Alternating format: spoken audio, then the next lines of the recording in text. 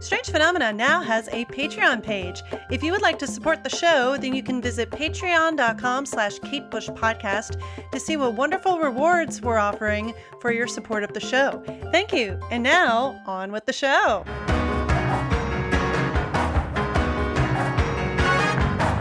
I see the people working and see it working for them. And so I want to join in, but then I find it hard. Okay, remember that we have just allowed half an hour to get into it and get out.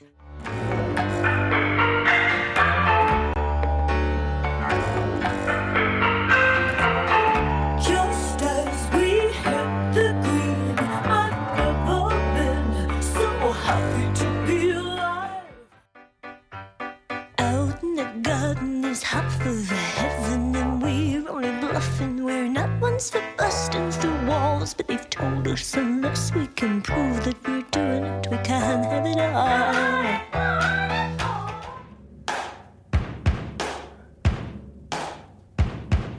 With my ego in my gut, my lovely mouth of Washington, I keep it.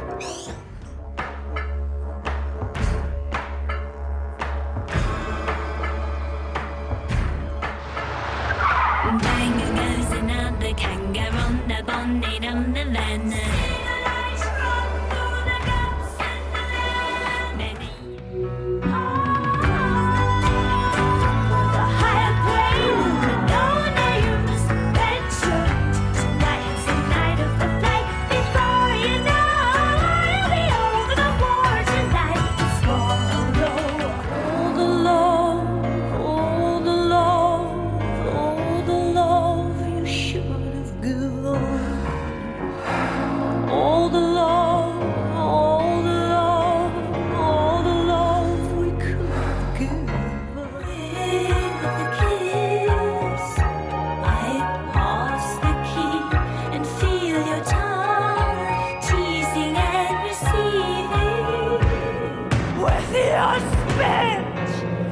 Still on my lip, you hit the water.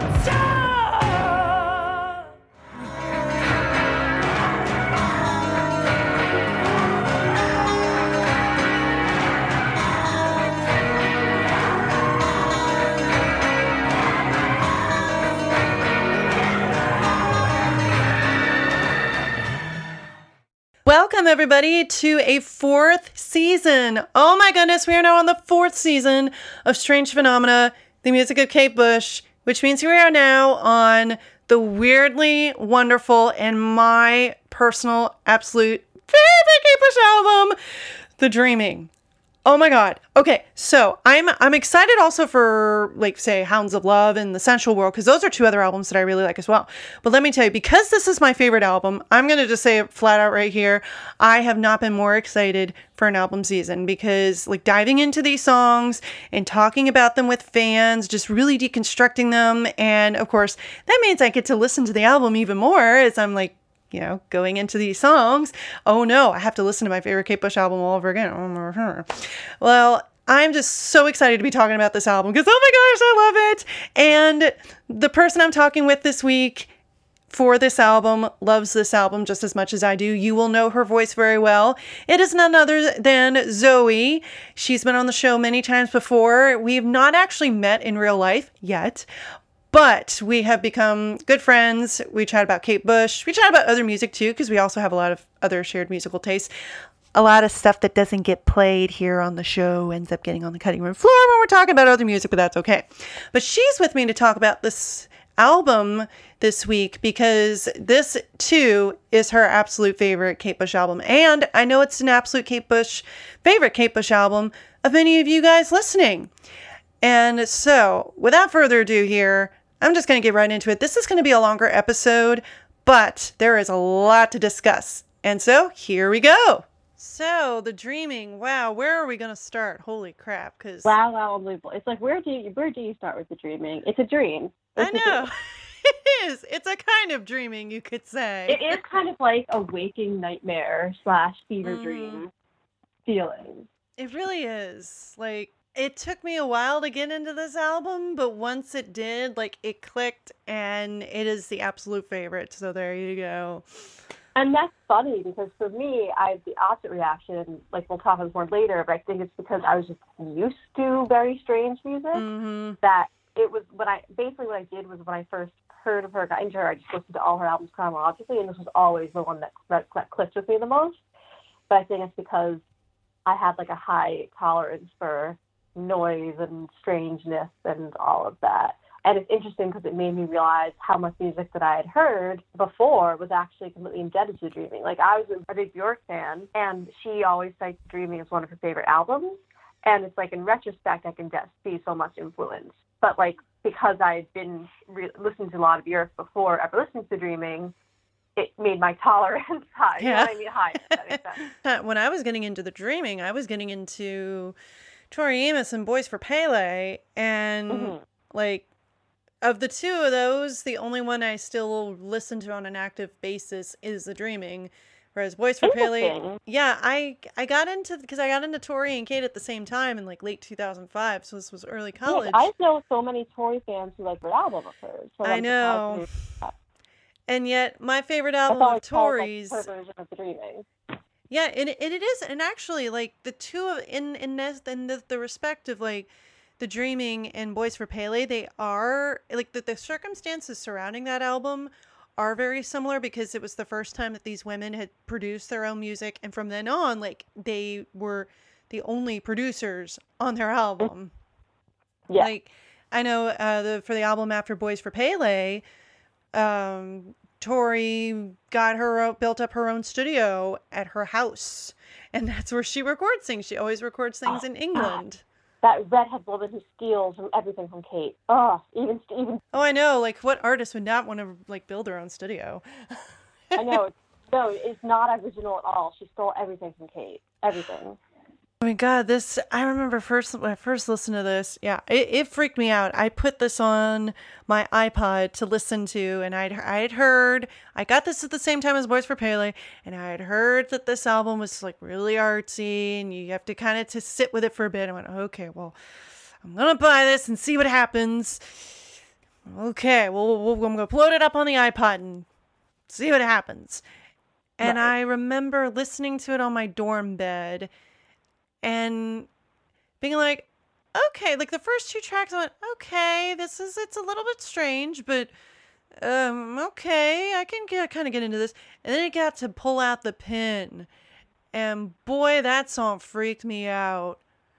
I was not expecting the raw screams in there, and so it took me a while to really. You listened to her work chronologically, right? I see. Honestly, I skipped around. Oh, okay. So I was going to say, the raw screaming would be especially startling if you went chronologically. I mean, the only kind of thing from the Dreaming I'd heard up to that point was anything on the whole story. So basically, the Dreaming title track. Everything. Oh, and Sat in Your Lap. Like, I knew those two, and I had no idea what to expect with the Dreaming, except everybody said, oh, this is kind of like artsy. It might take a bit to get into it.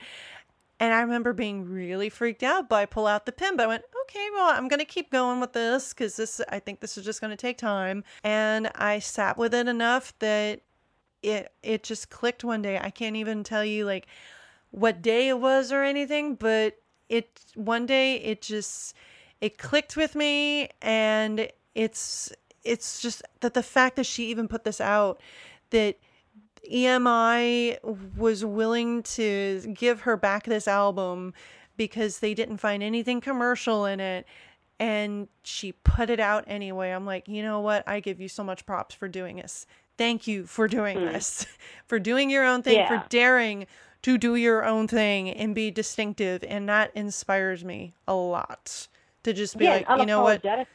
Just go on out there and just own it. And she owns it in this album. She pushes herself to the absolute limit, and she just goes there and she just hopes that we're going to go with her. Actually, she doesn't even care if we're going to go with her. She's like, nope, this is where I'm going.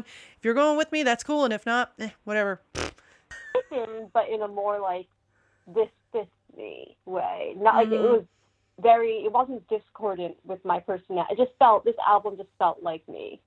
So I listened to it and I loved it, but like I had heard that this was her quote unquote most experimental and weirdest album. So I was like, I know this is going to be the one I like the most. And I did.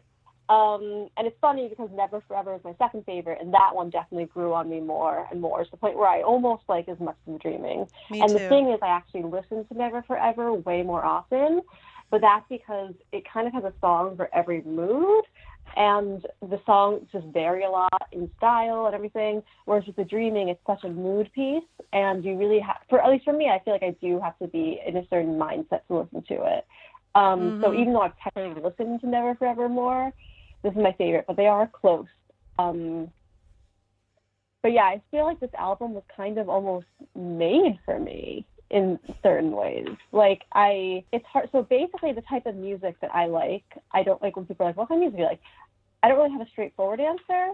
For me, it's really about world building music. I like music that sounds like it's essentially creating its own universe. Basically, like, as I was saying, my threshold for weirdness in music was kind of high by the time I listened to The Dreaming, because like when I was, so I initially started, like my favorite artist, like along Kate since 2015 is Miko. Most people know her for being in the Velvet Underground feature on their first album, but she made a series, but she has all her albums. Her first album, Chelsea Girl, she didn't write any of the songs, and I do love it, but it's not her voice as an artist. Her albums after that, she wrote and composed all the music herself, and her music just, you really can't compare it to anything else. It kind of sounds like it would be the soundtrack to a movie set in the medieval plague. Like it reminds me of, like, if anyone listening here has watched the movie The Seventh Seal, the Ingmar Bergman movie, it just kind of feels like it would be the background music in The Seventh Seal or something. But basically that it's been an album that's called, it's like one of the most dark albums of all time. So like I was prepared for The Dreaming. And that was my favorite album, 2015, The Marble Index. I guess because I was into, when I was like in high school, stuff like My Bloody Valentine, it was kind of like layers of sound and layers of noise. It didn't feel like that to me. Like, this doesn't feel like just muddied piles of noise to me. It feels like, especially when you listen to it, if you have the luxury of listening to it on vinyl, the layers of sound are all really distinct from one another and overlap with one another in really unique ways. So it's not just like, I think one of the misconceptions of this album, and like in Under the Ivy, the book by Graham Thompson, which is kind of a definitive Kate biography, a bunch of people who worked with her are quoted as kind of saying they felt like, oh, she was just like throwing everything against the wall and see what stuck kind of feeling. Like Nick Launay, who's an engineer, he said, we were both kind of in the same place. I wonder what this does. So they were basically both, like, they're just kind of experimenting with everything they can find. And it was like, oh, this is a cool toy. Let me see what this does. But I think that narrative gets a little distorted. I think they knew what they were doing. I think this album is so self-assured. It doesn't sound messy at all. It really doesn't. It is. Whereas if it was something where they were just like playing with every toy to see what it sounds like, it would sound messy. But yeah, so for me, this is my favorite album of hers, and tied with Marble Index, my favorite album of all time, because I like music, that is melodramatic. Like, I don't expect chill. It needs to have, like, drama. I need drama. And two, it just transports you to another place and creates its own world. So it's interesting to me, because a lot of people, like, I remember, when I played songs from this for people before, I've had people say it sounds very 80s. But I think it kind of sounds like it's removed from space and time entirely. Almost, it reminds me of In the White Dress While During High Video, the Superior one. The reason I think it's the Superior one is because I like how she kind of in this black vortex removed from all time and space. And that's what this album feels like to me. I feel like it could have been made like 2 years ago or when it was made. Definitely I agree with you about that, with how it does feel, The Dreaming does feel like something that could have been made modern, because like so many of the techniques that she used on this album, Like the effects on her voice are very modern. Like in Leave It Open, when she has there's like it's a flanger. She has like a Leave It Open is basically like early auto-tune. It really is. And actually on that, like her voice has what's called a flanger. And when I get to Leave It Open, I'll talk about like, okay, what is a flanger? What does it do to the sound and how it manipulates it? But it's a really cool effect that I've even used on my own music, like in the background for like getting some kind of creepy sounding stuff. But God, the vocal effects on this are very, very modern. And it's a lot of like the production itself is very, it almost feels cut and paste at points, but that's because this was not an album that was meant to be played with a group of musicians jamming in the same room. This is, okay, I'm going to bring in this guy here because he's really good at this part. I'm going to bring in this other guy for this other part on the chorus of this song because he would be good at this other part on this other instrument. Like it's a lot of, Graham Thompson called it painterly overdubs. And so that's what it feels like. Like she's bringing in different people who have particular strengths for a particular part of the song, unlike what she was doing before this, especially like her first two albums where she was on the piano playing around and people were kind of jumping in around her and she didn't have a lot of control over how the overall sound was because that was up to the producer. Whereas, but yeah, this one is just, it's very modern in the way it's produced. And I think that's why it still sounds like it could have been made yesterday. Because it's actually a common thing these days for people to just, you bring in a particular person for this part because he plays this synth part and it sounds like this. And exactly, yeah. It is a very modern way of doing things. And, you know, there's some quotes from Under the Ivy and other stuff we can talk about that where she was bringing in people and they're like, okay, she's telling us to play with a particular feeling. What? Huh? Yeah, and what you're saying also reminds me of something very important about this album, which is that in the liner notes, it says this album is meant to be played loud. Yes, and I always play it loud. You have to. You have to. It's very much. It's like I always call it the original Screamo album. It needs to be classic. I can see that. You definitely need to. And yeah, and what you were saying in terms of like the way that it's how it sounds contemporary in terms of production, I think a big reason for that, and one of the things that really fascinates me about this album, is because the way it was produced was based.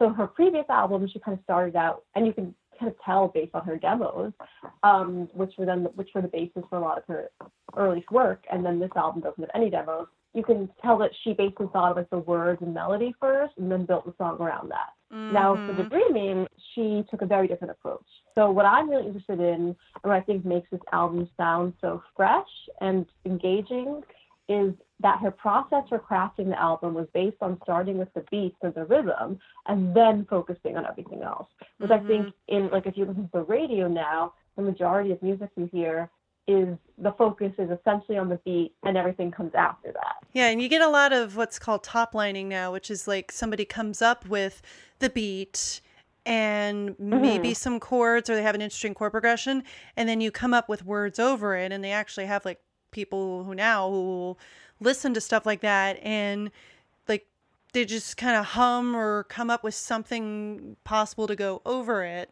That's called top lining. And yeah, that's something we do so much of now. But she was starting a lot of these. And I don't think Kate gets enough credit for absolutely not doing that. And like that's, I think, a reason why, I think in terms of this production style is a reason why she's actually been really popular with hip hop artists. There's an article people listening from Google called like times that Kate Bush changed the rap game. And a lot of hip hop artists and rap artists have been inspired by her. And I think that it's because of her focus on beats and also on sampling that have proved really influential to that genre. And I think that it's interesting, as we were saying, about the reusing these things. Like there was that, I don't know the original, but there's that Beyonce song, Who Runs the World Girls, but it's using this beat that's been used like 1,000. Like there's like that year that it came out, there were like 20 songs that had the exact same beat. And it was like a popular, and also like when I was in middle school, there's this song called "Move Your Body" by Nina Sky. Good song, throwback. Wow, haven't heard that in a while. And but that there was this trend where the backing track for that was used for like a ton of different songs. So it's interesting how like that, I feel like this is a big, maybe it's a shift that's also just a thing that's typical of the 80s in general, was a shift to rhythm as opposed to starting with words and melody. But she definitely does not lose the melody or the words or anything. It's just interesting that it's on the record that this was the first time that she'd ever made an album in this style. And she didn't really ever go back to her old style until 50 Words Per Snow. And she's on the record as saying that. So like that was the first time that I sat down and wrote things at my piano to start making an album. So yeah, and also with this album, really a game changer. Yeah, and also with this album, I always think of in terms of especially the sampling, because within the individual songs, like she mic'd up a car door slamming for that slamming sound in the title track, and there's also all sorts of and also like the woo whoo for like the bamboo reeds that her brother and one of the other band members was swinging around for Sat in Your Lap. Like there's so many different little sounds that are sampled, and there was just, and some of the synth pop I still listen to from the 80s, especially something like Construction Time Again by Depeche Mode. Like they did a lot of that kind of sampling. Like they would just go out, they actually went out to an industrial area and just mic'd up themselves hitting things, and they used that in songs. And it was just seemed to be this kind of explosion of, oh my gosh, we can record random sounds and put them in songs. Nobody will ever guess what sound this is. And I think I think that she especially helped to pioneer that. Yeah, and like so many reviews from the time that I was reading, and like commentary from the time that I was reading, because just dismissing it, just saying, oh, she's female Peter Gabriel, whatever. But no, she's doing something very, I mean, because they were both doing that, but it doesn't, just, why don't you call him male Kate Bush? Actually, I have described him as that sometimes. Deserved. I mean, not leaving a bad person or anything, but might as well. If you're going to call her female Peter Gabriel, goes both ways. Definitely. But especially with Americans, like a lot. Unfortunately, I've had to do that. Sometimes, since Americans aren't familiar with her work, I'll kind of be like, I'll have to kind of say, like, it's kind of like Peter Gabriel, but like a woman. Which I hate. It makes me want to, but yeah, but America.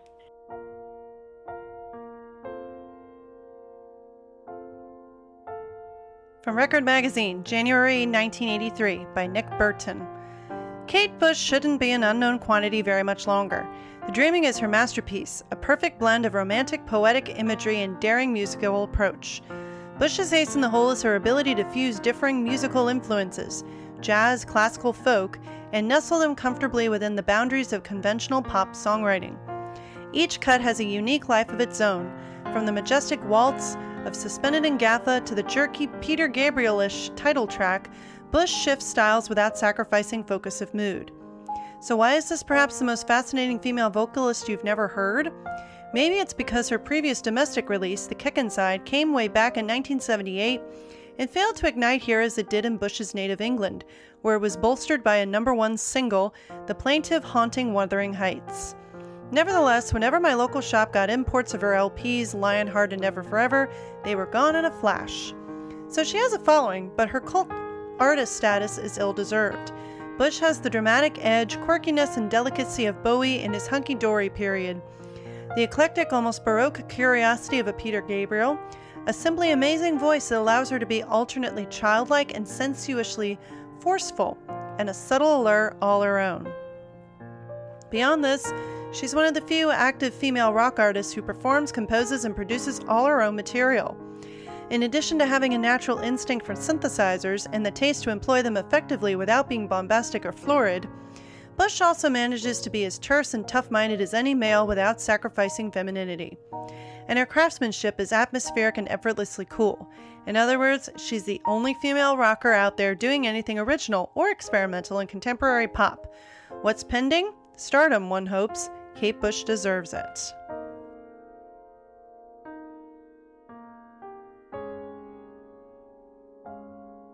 Actually, she doesn't even care if we're going to go with her. She's like, nope, this is where I'm going. If you're going with me, that's cool. And if not, whatever. See you guys later. I mean, one of my favorite quotes of hers from this era is, let me find it, from a really good interview she has you can find on YouTube with a music critic named, I'm not going to pronounce his last name right, Paul Gambaccini. Yeah, it's Paul Gambaccini. Where she says, the direction she says it so sweetly with that pure voice of hers. I can't. Anyways, I feel like sometimes when I sing her songs, I automatically go into a British accent. I feel like sometimes when I quote her, I automatically go in. So please don't let me do that. But she says the direction I'm going with in my art is the way I want to go, because for me it's a little bit deeper. It's got more meaning, but of course that won't be so widely accepted. That's one of my favorite quotes ever. But the thing is, it's not like she was doing super, and it's funny because then she goes on to say, maybe it's not as poppy, but I'm like, you weren't really doing pop before. I mean, as we talked about a lot, like on Lionheart, that's not a pop, that's basically a musical theater album. And then you always describe Never Forever as essentially a world music album, and Breathing, which was a single, is not a pop song at all. So even though it is a departure and less poppy, she already was not making traditional pop in any sense. You do seem to be taking ever more control of the range of your career. You've always had the prime input, but on your current album, you are the writer, the vocalist, the keyboard player, the producer, and the arranger. Yeah. Now, this is very much a personal vision. Are you afraid that by not bouncing off too many other people, you might lose touch with the audience? Yes, I think that does scare me, but it doesn't worry me at the moment, because although I'm taking control of a lot of things, I'm still working with other people. You always depend on the other people in the team that are very much a part of what you're doing. And I think hopefully if you work with people that are honest enough, you can rely still on their feedback and let their ideas in and out, and hopefully not suffer from too much indulgence. But of course it's a problem, yeah. When we did a radio program for Christmas for Radio 1 about your favorite records, I'm sure that many people were surprised to hear how few conventional pop tunes were in there. You had a lot of Irish folk melodies, African songs, songs with unusual instruments. And I therefore thought that when you really did take full control of your career, there would be a lot of various surprises for people, which they may not find actually commercial. And I think that's what happened on the latest single, The Dreaming, isn't it? Yes, absolutely. I mean, it's not really a commercial song at all. And I think that's rather lovely that you could see, you know, from that program that we did, you know, perhaps the direction I was going in. And from my point of view, that program was fantastic to get, you know, all those songs played. I recall you had some wailing songs, so I'm waiting for your number about Orca Killer Whale. Yeah, sea shanties would be great. But I think that's the problem too, because the direction I'm going in with my art is the way I want to go, because for me it's a little bit deeper, it's got more meaning, it's not so poppy, I suppose. But of course, maybe that won't be so widely accepted, especially in the singles chart, where it seems that things do have to be obvious, really, to stand a good chance of getting places. And that was because, see, that was never part of her makeup in the first place, because it was my impression that when they signed her, that they were going to have her more as an album artist. Like, hey, this is somebody who you have to listen to the whole album to get the whole thing. And she just by a really awesome fluke that her music became top 10 hits. And so perhaps after a while, her record company, EMI, went, okay, you need to keep churning out the hits. And for them to expect her to come up with a top 40 song is like, guys, that's not why you signed her. That was not part of her makeup in the first place. You realize that, right? But yeah, even something like Wow, that was a top 40 song, honestly doesn't really sound like it would be. No, but it really doesn't. It was 70s. So it's interesting because her first, I mean, like what made her a success is Wuthering Heights, which the novel is a pure, unadulterated expression of rage, essentially.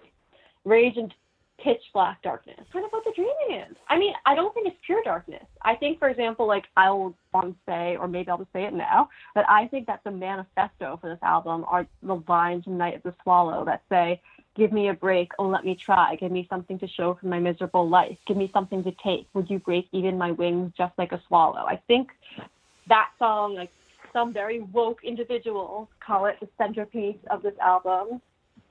my favorite song of hers of all time. And and basically this whole point of that song is about freedom, right? So I think that's what I think this album is.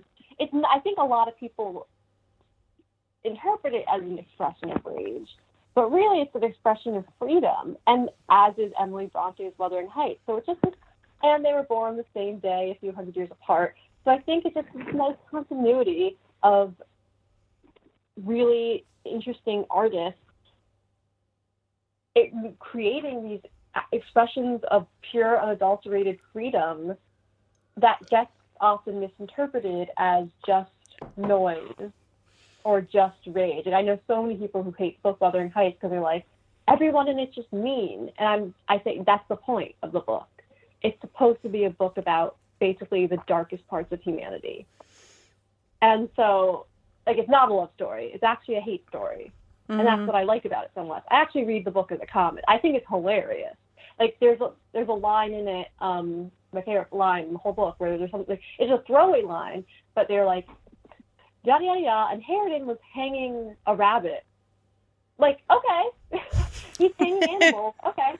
But, like, I like that. It's just interesting you have these artists who are just creating something that feels like it's from a raw nerve, you know? And you don't hear that often from artists of any gender, but especially not women. And I think the way this album has been received and perceived and misperceived is kind of similar to the ways in which Wuthering Heights has, the novel, even though nothing on this sounds like the song Wuthering Heights. But anyways, Emily Bronte, Kate Bush, Psychic Connection.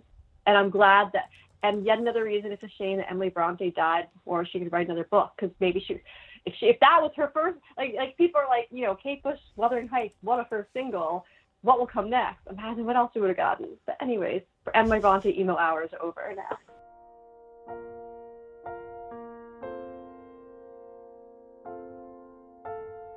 From Smash Hits, September 16th, 1982.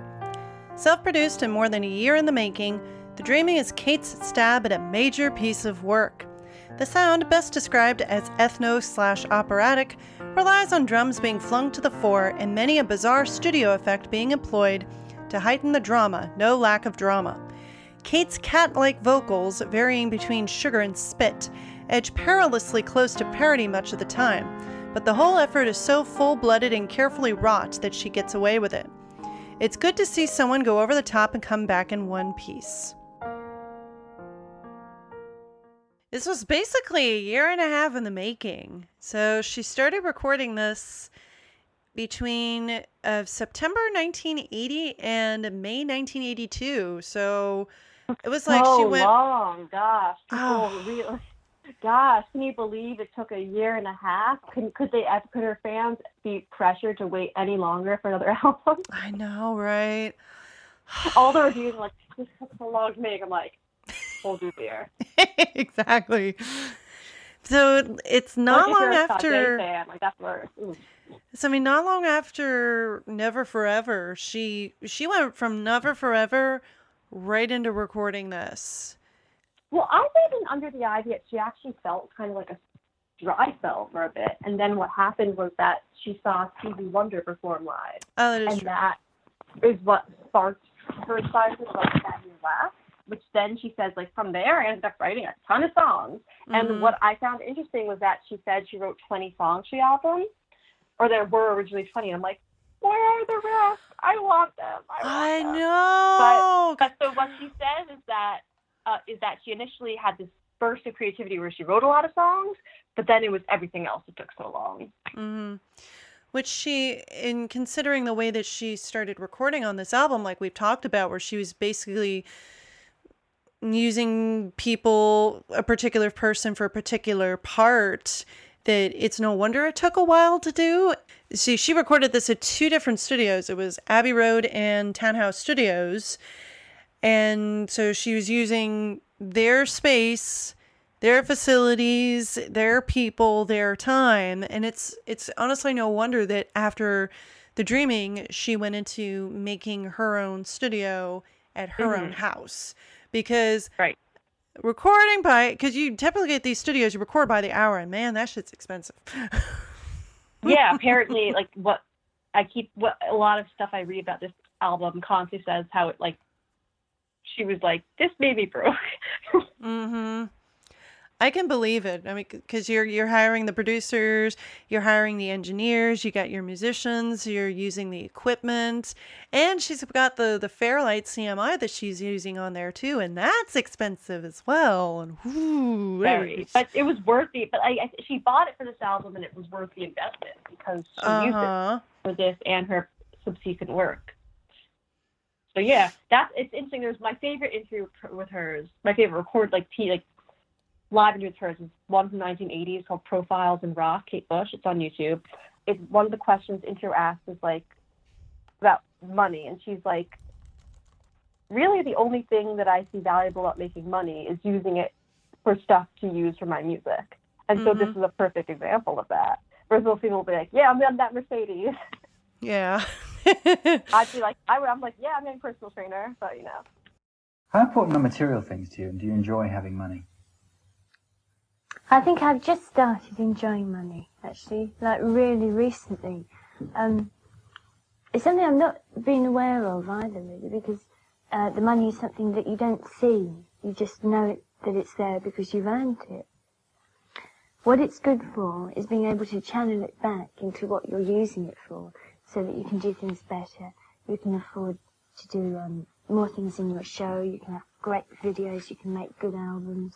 You know, you need money for all these things. I think a lot of people don't realise how much the artist will sometimes put financially into what they're doing.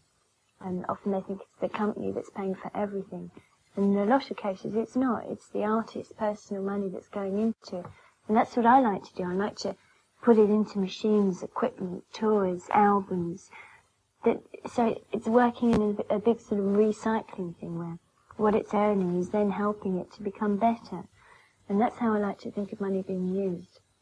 It's very useful. But I'd like to think that I don't depend on it. A lot of things I do, like an album. Without money, I wouldn't be able to record an album. But I would still be able to write the songs again. But, you know, there is something great about making an album. So this was released in the UK on EMI on September 13th, 1982. It entered the UK charts at number 3 on the week of the September the 19th. And it charted pretty well in a lot of countries. It went to number 5 in the Netherlands. It went to number 8 in France. Like I said, UK number 3. Did end up at 157 in the US. Probably most on imports. Went to number 22 in Australia, number 12 in Norway. Apparently only spent 10 weeks on the charts in the UK. So it had the initial, ooh, yay, new album, yay, and then kind of dropped off a bit. The last time it even appeared on the chart was at number 85 on the week of November 21st to the 27th, 1982. So what's interesting is when you mentioned America, is that actually this album, even though it was less of a commercial success in the UK, actually brought her a lot more exposure in America than she had, or the United States, I'd say, because there's other parts of North America that brought her more exposure in the United States than she previously had. I think because it was so experimental and different. So she kind of became known as what's called like a quote-unquote college artist, like played on college radio. But this was the album, like, if you read about like American writing about her or Americans talking about her, this was kind of like the one that was her breakthrough for America, which is funny considering that it was considered her, like, her flop album in the UK, for lack of a better phrase. But for Americans, this is what, like, a lot of American fans who became fans around that time, whose like stories I've read and stuff have said, like, yeah, I first heard of her when The Dreaming came out, and then I went backwards.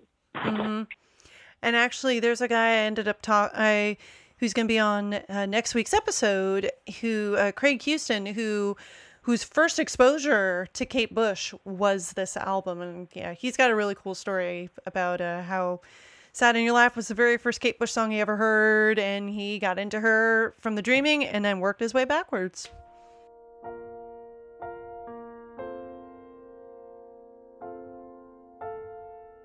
From Cream, March 1983. Kate Bush, The Dreaming, EMI. Pigeonholing this internationally popular English songstress has been about as possible in the past as hearing her on American radio, Zip. But I think I've got a handle on her sound now. Imagine a cross between Stevie Nicks, Joni Mitchell, Nina Hagen, and Martha Davis, who's listened to a lot of Peter Gabriel and, doesn't help much, huh? Okay, would you go for a cute, talented eccentric? I would. Occasionally, her musical ambitions get the better of her, but no one who closes an album braying like a donkey can be accused of being too pretentious, now can they? MD, Michael Davis.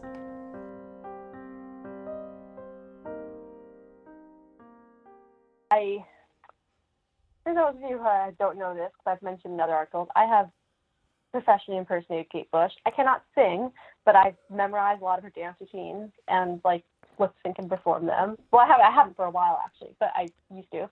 And like at one place where I did it, the guys who were hosting like this Kate Bush themed party told me like they first heard of her by seeing on like this one like VH1 alternative channel, the Sat in Your Lap video. I'm like on all the videos to see. Mm-hmm. But yeah, I mean we can talk about the videos for the albums on this song later, but that video in particular is epic. Oh, I love it so much. Everything about it. So perfect.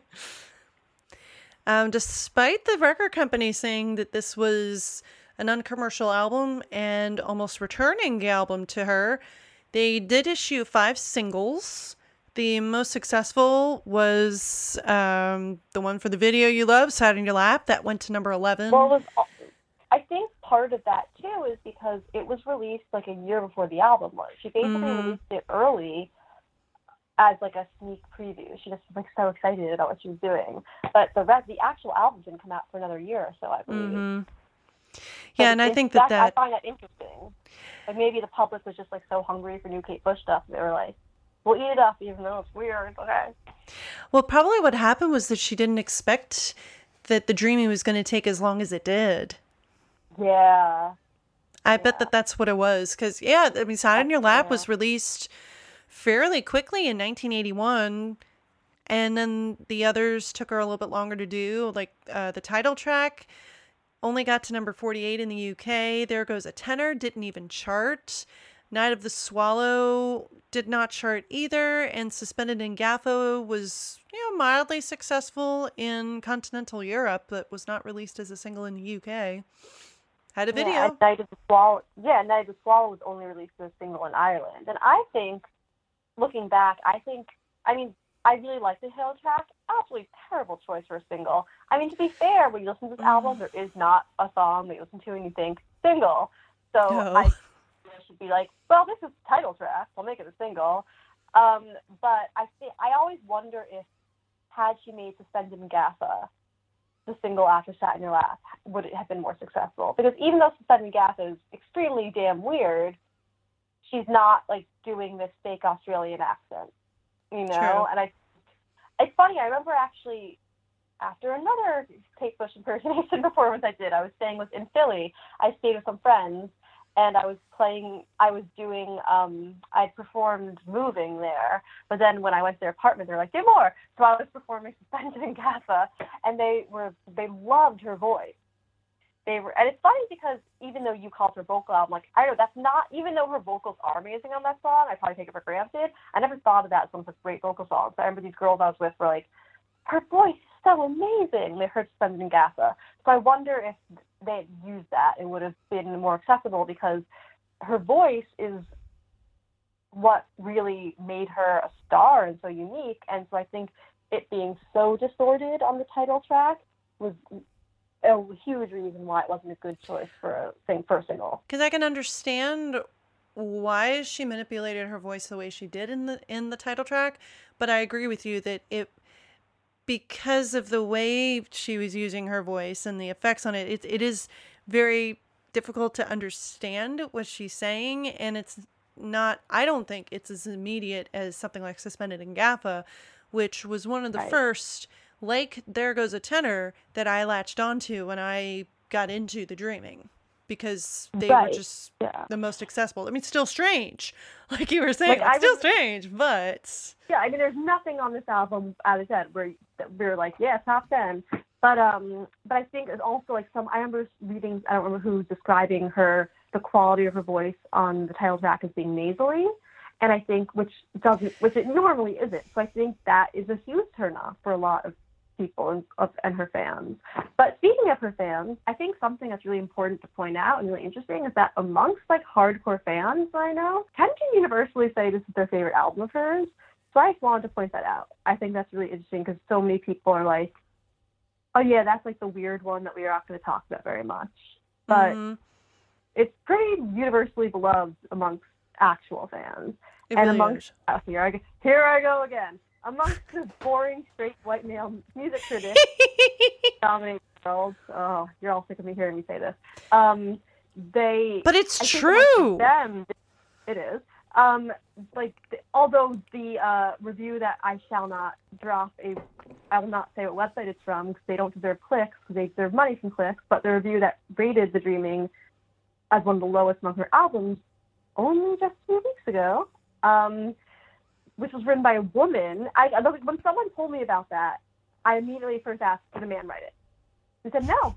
Woman. I was shocked. But anyways, the thing is, and I've actually learned, your podcast is making less of a misandrist. Like, there have been so many guys on your podcast, like straight dudes, middle-aged dudes, who are so appreciative of her work in such a meaningful and deep and way that don't objectify her at all. So just shout out to the good dudes out there. I know, man. We appreciate you. Like, in a lot of documentaries I've seen on her, they will barely even mention The Dreaming.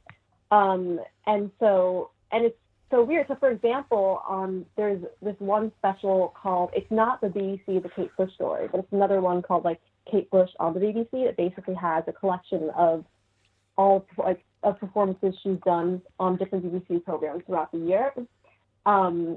There's not one performance in The Dreaming included, even though they could have included, like, the Razzmatazz or the Tenor or something like that. And yet they include, like, the actual music video for The Sensual World. I'm like, why would you include the music video for something and not actual performances? It's always getting overlooked in these retrospectives. And this is really, or in the, again, I don't want to actually name drop the review and make people read it because it doesn't deserve it. But the New Yorker profile account recently, it brushed off The Dreaming, like, pretty dismissively and just focused on other stuff. And yeah, I felt a certain way about that. And a lot of people, I think, a lot of her true fans feel a certain way about that. But but it is interesting how this is such a fan favorite. And yet the actual mainstream media ignores it. Like maybe try listening to the actual fans when you're deciding what her best work is. I don't know, maybe. From Melody Maker, September 11th, 1982, Kate Bush, The Dreaming by Colin Irwin. Under the premise that the great British public instinctively turns its nose up at anything that's a little unexpected or which doesn't meet its carefully coiffed preconceptions, then this album will be an overwhelming flop. People will be guided in their dismissive diagnosis, of course, by the all-wise radio producers who will flick quickly through it for the new man with the child in his eyes, fail to find it, assume Kate's gone off her trolley, and make a grab for the safety of Haircut 100. Reputedly 2 years in the making, the first album produced by Kate herself, no expense or musical craving spared. The result is mind-boggling. Even by the mannered, eccentric standards she set herself, this is still an odd one. You may have thought Babushka and The Wedding List on Never Forever are a little weird, then Get Out of My House and Houdini here are positively manic. Always an artist of extremes, Bush has allowed her highly theatrical imagination to run riot, indulging all her musical fantasies, following her rampant instincts, and layering this album with an astonishing array of shrieks and shudders. Initially, it is bewildering and not a little preposterous, but try to hang on through the twisted overkill and the historic fits, and there's much reward, if only in the sense of danger she constantly courts. Consider the options for a glamorous girl singer with an acute sense of melody. Consider that she's taken the riskiest, most uncommercial route, and consider whether this album should be regarded with patience and admiration, even when it occasionally slips right over the top. Two of its ingredients, Sat in Your Lap and The Dreaming, have already been issued as singles and sunk without a trace, which is not only significant but tragic. The Dreaming is the perfect example of the passion for percussive torrents that's overtaken her, and the influence of African music? Question mark. Yet it's one of her more restrained vocal performances on the album where her dynamic singing is one of the prime features. Get Out of My House has her roaring and ranting like a caged lion. Leave It Open has her yelling like a demented Mina bird. Elsewhere on Houdini and All the Love, she'll break us in gently, even tenderly, before the fuse runs out and we reel in awe and amazement at the sheer power of her rage. There's only one even vaguely conventional track, the lively Suspended in Gaffa, though there's something strangely disconcerting even about that, and the only light track is There Goes a Tenor, which is even mildly funny as Kate relates a tale of skullduggery with an exaggerated Cockney swagger. The lyrics, naturally, are another thing altogether. An analyst would surely come up with an interesting conclusion for her obsession with lurid drama, so vivid and colorful it could be traditional balladry. There Goes a Tenor is about crime. Pull Out the Pin is a graphic account of terrorism and war. All the Love and Houdini blaze in one different aspect of death, the latter in a particularly complex but clever way. Personally, I reckon the girl watches too many B-movies. The epic track, though, the cornerstone of the album, is Night of the Swallow, which shows both her growing maturity as a writer and her arrival as an outstanding producer. Another complicated song, surprise, surprise, it moves gracefully through many changing moods and patterns. It's a work of both beauty and anguish, poignancy and eeriness. These twists of moods are enhanced by the use of sublime Irish music.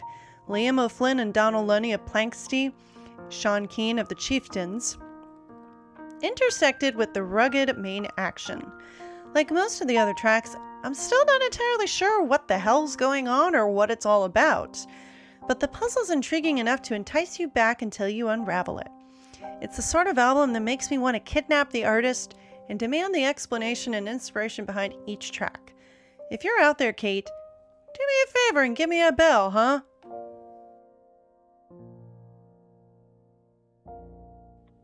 Yeah, so let's see the personnel on... So this is like, what's really interesting, this is basically an album made by some very excited babies. Yeah, so obviously this is the first time, so that's the note that this is the first time that Kate is producing, she is in the driver's seat, basically, saying, okay, this is what I want from this song, these are the people I need for this song. She is producing this thing. So this is, it's funny that I got into Boys for Paley at the same time as this album, because both of them were produced the first time that these great ladies had started producing their albums, and that's what they would end up doing for the rest of their career.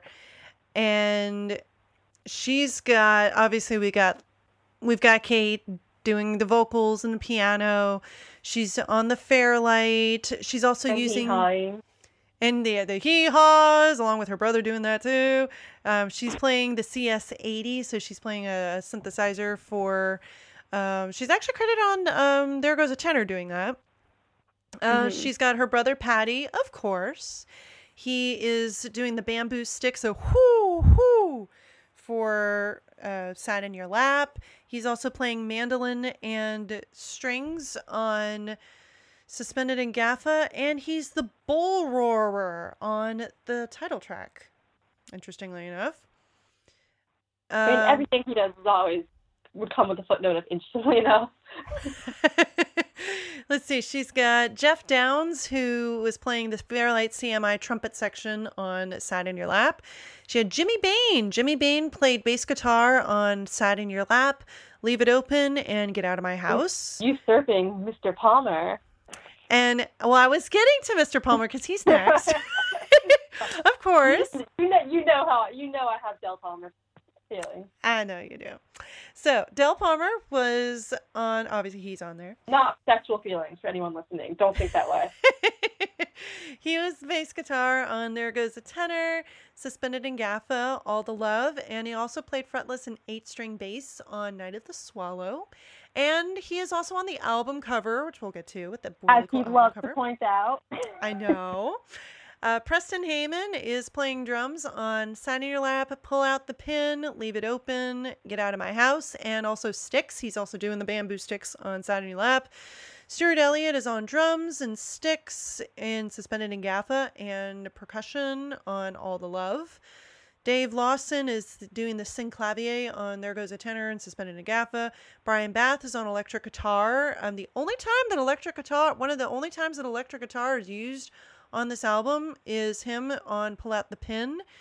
There is some acoustic guitar on Leave It Open. I cannot hear it personally. Yeah, I was actually thought you were going to say electric guitar and Leave It Open. Actually, there really, is. Goes gets down. Well, there is electric guitar from Smurf playing his guitar refrain in Leave It Open and Get Out of My House. I could definitely hear it on that with that da da da da da da da da da da da and Get It Out of My House. Rolf Harris is on Didgeridoo. We got our R. Kelly situation here. Liam O'Flynn is doing the penny whistles and the Ilian pipes on your favorite song and my favorite song on The Dreaming. Same with Sean Keane. He's playing fiddle. Donald Looney is on the bouzouki. I hope I pronounced his name right. I hope so. On the same song, Night of the Swallow. And Eberhard Weber is on double bass in Houdini. There are other voices such as Patty, Ian Berenson, Stuart Arnold, and Gary Hurst. So the last two, those were her backing dancers. They are on Sat in Your Lap. Patty Bush is also doing backing vocals on The Dreaming and Get Out of My House. David Gilmour, it's worth pointing out, David Gilmour is doing backing vocals on Pull Out the Pin. Percy Edwards takes care of the animals' noises that you hear in the chorus of The Dreaming. There are crowd noises in that song as well. So Gosfield Goers was the guy who took care of that. There's a choir boy, Richard Thornton, in All the Love. Who makes that song? Oh, I know. And I actually really want to try and find him too. I've not been able to find him. Right? Like how did you get to sing this? He probably never even met her though. He's probably like a thing where it's like, oh, we're just gonna like. I know. Yeah, and actually a lot of duets have been recorded that way. Like you have one person in one studio, one end of the country, and yeah. I mean that's like a song with Prince. Why should I love you? They never even met. They sent people over. Yeah. Del Palmer is also the one saying Rosabelle Believe in Houdini. Very important. Very, yes. Gordon Farrell is saying Houdini, also in the same song. Paul Hardiman is credited as Eeyore for Get Out of My House. And Esmail Sheikh is credited as Drum Talk for the same song. Yeah, that song has a lot going on. I think, in terms of like people involved with making this album, the one who interests me the most is Nick Launay.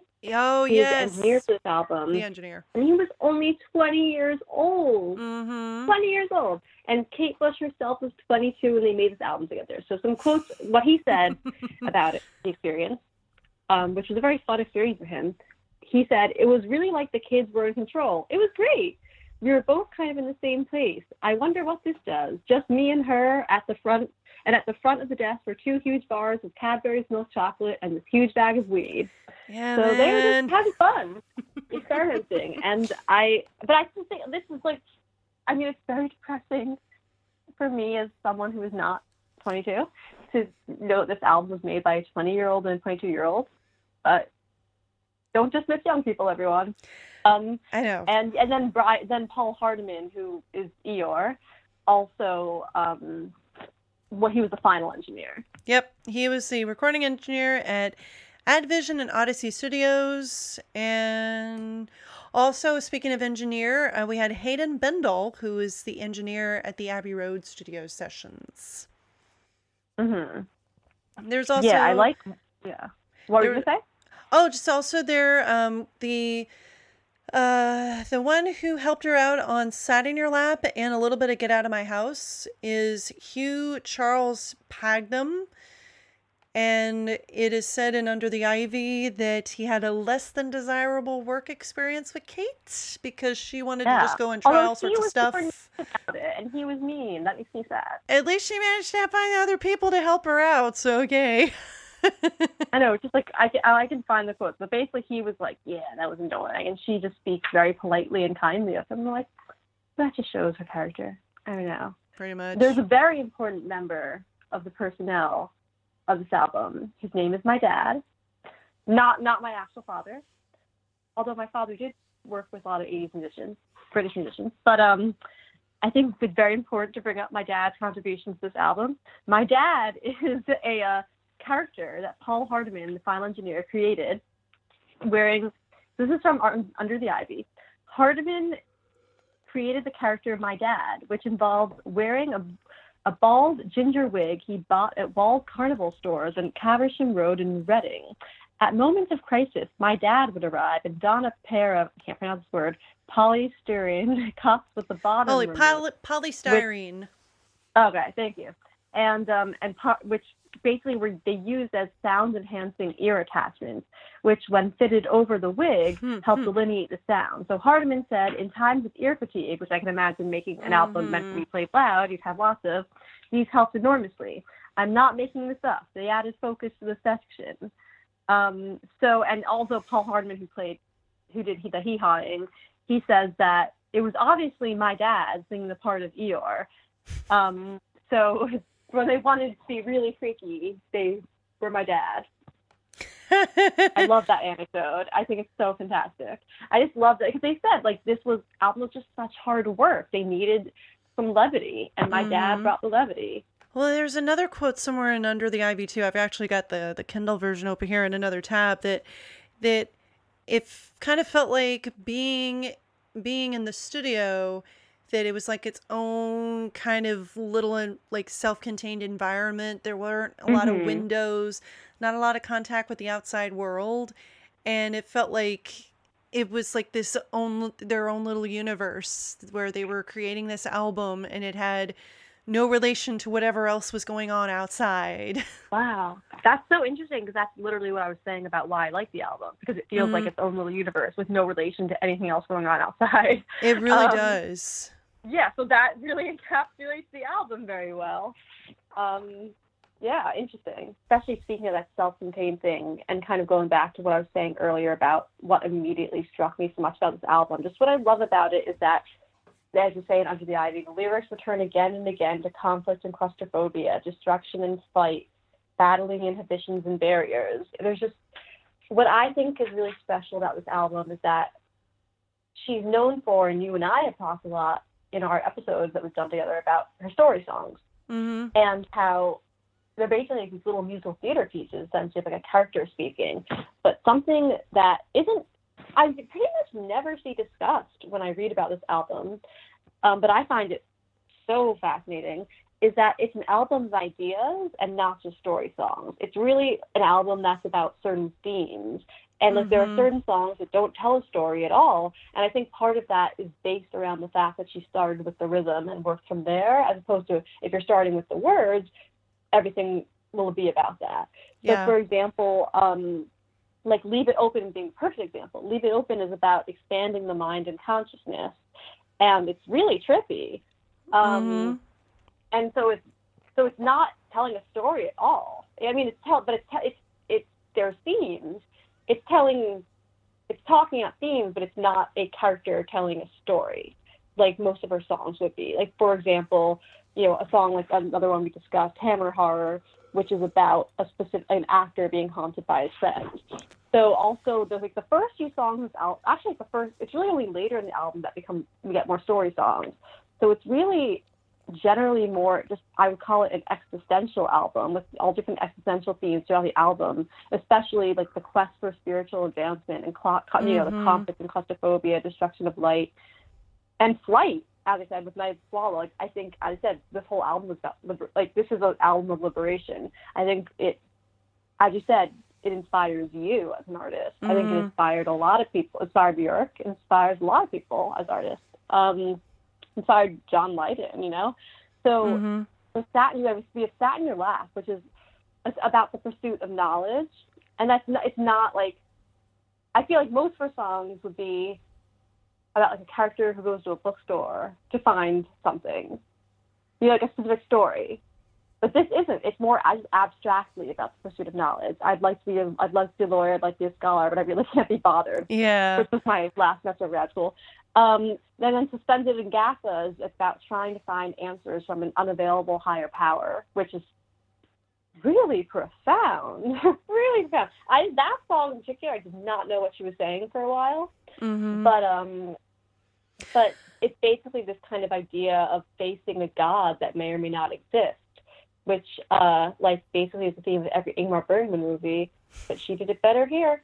And then All the Love is about, again, All the Love isn't a specific story, but it's about regret over not giving others what they needed, and also All the Love, which is what makes it the superior version of this woman's work. Absolutely quote me on that. I don't care. But and then even the story songs have these more broad existential themes. So with, for example, Houdini is about the power of love beyond death. And then Get Out of My House is, well, I mean, it's based on The Shining, but it's also very much about violation of privacy and crushing outside forces. And then and also Night of the Swallow, as I mentioned, is about the need for, even the Night of the Swallow is very much a story song. It's specifically a dialogue between a man and a woman. The man is a smuggler. The woman is telling him, "Don't go on this flight," and he's saying, "I'm gonna do it anyway." Yeah. And it's all liberation. So the thing is, even though it's a story song, what it really comes down to is that liberation. Like, I think even if you don't know the context for that particular song, you just hear it and you feel like you're soaring. And it really is the whole song is a rallying cry for freedom. So I know, Kate, and we've talked about this before, that Kate is not your typical singer-songwriter who's going to sit there and bleed her heart out on the piano and be quote-unquote confessional. But I have to wonder, given what you're talking about with all these existential crises that she's talking about, or like in Suspended in Gaffa and Sat in Your Lap, that those are about like pursuit of something that may or may not exist and knowledge. I have to wonder if this album is a perfect example of Kate using things that are like affecting her, or maybe some of her own feelings, but putting it through a character or through just some other medium so that she's distanced herself from it. You know what I'm talking? You know what I mean? Absolutely. I completely agree with you. I think you nailed it. Especially with her talking about, like her talking about knowledge and feeling like, oh, am I going to get this? I'm not sure. Feels to me like it's her own fears of going out on her own and doing something completely like she's never done before, and she's learning things.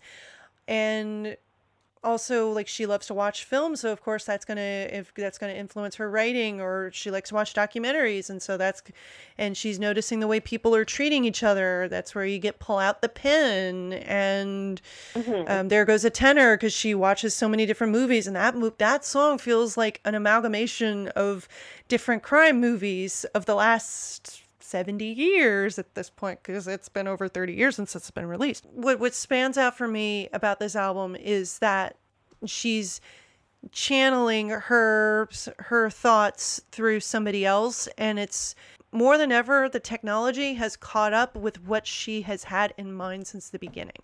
Yeah, and I think also this album being so heavily produced in a way could be into therapist mode. I think can be like a way also to kind of mask any type of confessional nature. Yes. Like, I'm going to distort this and put so many layers of sound over this, and you're just that it just is a mood piece. You're not thinking about the themes are, I think, very universal and very applicable to a lot of people, but especially for her at this point in her career, as you're saying, make a lot of sense for her to be thinking and saying. And I think that this is almost the closest we do have to confessional, like a song like Leave It Open and Suspended in Gaffa are kind of the closest we do have to confessional works from her, although they're completely off kilter and not at all what you consider. People when they think of confessional work think of like Fiona Apple at the piano, which is, I'm not saying in a bad way at all. I'm a huge fan of her. But I think like another good example, which we'll talk more about on the episode for that album and also later in this episode, I think a really good example is Get Out of My House, because during an interview promoting Dreaming, she said, "The media just promoted me as a female body. It's like I've had to prove I'm an artist in a female body." And I very much, even though Get Out of My House is on the record as a song about The Shining, I very much interpret it as a song about intrusion, and especially intrusion upon a woman's body, and which is literally the body is the house. And so I think that since at this point in her career, she still was not taken seriously as being someone to, besides, lack of a better term, tits and ass with a high voice.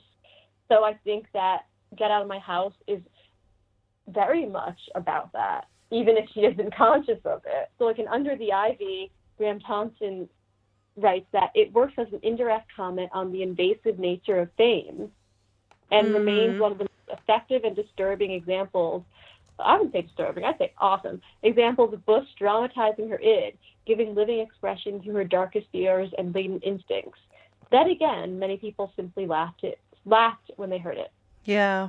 I think that song is very much like the intrusion of fame. And like, I think, so maybe in her case, the intrusion of fame, but I think for a lot of women I noticed really connect to that song, just in terms of like, your body is like public domain. Like, no matter what you look like as a woman, you walk down the street and you get catcalled, and someone's going to say something about your appearance. Your body is basically public property if you're a woman. Sometimes you just want to tell them, get out of my house, or hee-haw. But I think so I think that this really relates to this period of her career. Even in Under the Ivy, there's an anecdote that frankly made me want to vomit, where she did consider having some producers on this album, and one of the people she considered having was Tony Visconti, who's best known for David Bowie. And so he talked about how when they met, he loved so at first I liked him because he's like, I love Lionheart so much that I wrote her a fan letter saying how much I like this. I'm like, you're good people. But then a year or so later, I received a phone call from her asking me to meet up with her to discuss working on her new album. Before we met, I made a very specific astrological chart for her. Okay, Tony. I bet he mansplained it to her too. I bet. And then he gave it to her over lunch in a restaurant. And then after lunch, they went to the studio, and he says, she played a track or two for me. Honestly, I can't remember a note. She was bent over, leaning on the back of a chair in front of the console. I was sitting behind her on the couch and, drumroll, all I can remember is the Bush bum swaying in my face. I'm sure I love the music too. So that just goes to show how that is how she was perceived. Even somebody who respected her music enough to write her who was such a well-respected figure in music and wrote her fan letter and genuinely did love Lionheart, reduced her to her butt and doesn't even remember anything about what she played for him. That's all you need to know. And they would never talk about a man like that. No, yeah, I was looking at the Peter Gabriel booty, and why'd he come around me with an ass like that? Yeah. Goodness gracious. Yeah, I know. The Bowie booty has more of a ring to it. I know. The album cover. Oh my goodness. The album cover. What do we got to say about the album cover? Right now. I have it up. Well, I'm lucky. So, we get things from relationships. We get some, we lose some. One thing I got from my last one was that my ex got me the first pressing. I found it randomly at a record fair. I was like, if you find anything Kate Bush, let me know. Finds the first UK pressing of The Dreaming on vinyl. So I don't even have it. When I was with my ex, I used to listen to it a lot on vinyl because my ex had a record player. I don't anymore, but I have it like right next to my bed. I have that and the Marble Index by Miko, my two favorite albums, right next to my bed. So I'm looking at them all the time. They're looking at me, I should say. Both albums have a woman who are kind of staring at you. So I'm like, okay, stop watching me, but whatever. But yes, the album cover. Del Palmer's on it. Everyone's a different person. What I think is really cool about this is that it not only does the album cover with her, she's dressed up like Bess Houdini, and she's about to pass him the key, which you have to kind of zoom in a little bit, like sometimes to see it. But and he has the chains on as Houdini. Yeah, he's got the chains on, and he's doming him. You actually don't even see his face. You see hers. And so the immediate impression I get upon seeing this album cover is... laughing. Sorry for laughing. It's just I'm like, if we saw his face, we would see that we would see that mustache. So, thank God. But what I like about the cover is that she is the one in control. Because when people usually talk about Houdini, they think usually of, obviously, the man. They don't think as much about the wife. But she not only has a song telling a story from Beth's point of view, but also she's the one running this show. She's the one. She hasn't changed it. She's got him chained. She's grabbing his face. You're like, she's the one in control here. She's got what she's got what he needs so that she can help him. And I even see like the passing of the key is also like she is giving us this album that has its own weird self-contained world. And she's going, okay, guys, here it is. Go and decipher it. Puzzle your way through it. That's such a good interpretation. Yay! And yeah, also, so I'm literally standing across from it and staring at it.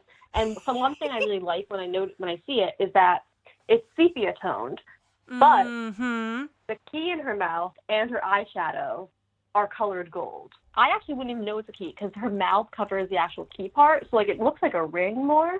But it's just interesting how I love she matches the key in her eyeshadow, and that stands out, but the rest is all sepia tone. It's also just so that's a really great, just beautiful graphic design choice. I love this album cover. But something that's funny about it though is that she's playing Beth Houdini, but like so 80s.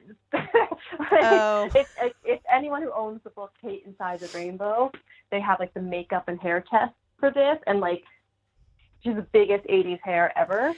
So it's just funny because it would have been kind of cool if she actually had dressed up, like actually of like the retro thing. But anyways, it's a great album cover. I like what's also interesting is her looking away from him. Floating on the internet, there are a few like drafts essentially in the cover that were photographs where she's looking at him. Yeah. But there's just something a lot more powerful of her looking away. I don't know. It's just more of it's a more captivating image. Mm-hmm. Yeah, and it's also worth pointing out that the photograph was done by her brother, John. Mm-hmm. And that's why we have more, because he published the book, Kate Inside the Rainbow. So, yes, if you have that book, and you can also just find a lot of them online, honestly, there's a lot of kind of like test shots for this. And there's one I actually like. I actually like it more than the real cover. It's on, let me find it.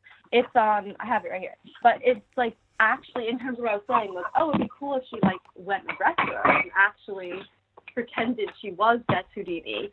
But there's one version where she basically doesn't have any hair or makeup, and she actually looks her age. She looks 20, because that's the thing, like with her hair and makeup done, she always looks a lot older. Yeah, but she does. Without, you're like, oh, she actually is 1920. Okay, so it's on page 133 of Kate Inside the Rainbow, and there's no hair and makeup situation going on. But I actually like it more. I just think it's more raw and interesting. Yeah, I would have liked to see that. Mm-hmm. But this is Kate Bush. She's like, if I do something, I get to be really melodramatic about it. So I have to put on all the gold eyeshadow. And she does, in a lot of her interviews in this period, she always wears a lot of gold eyeshadow. And I do too, so I'm inspired by that. I like it. Well, I mean, okay, so speaking of like outfits, you have in the notes here, so we were talking about the album cover. Oh my gosh! So, are we going to talk about the greatest outfit that ever existed? Yes, I'm talking about like the sweatpant kind of thing in her I'm a Prima Donna and you. Is that what you were talking about?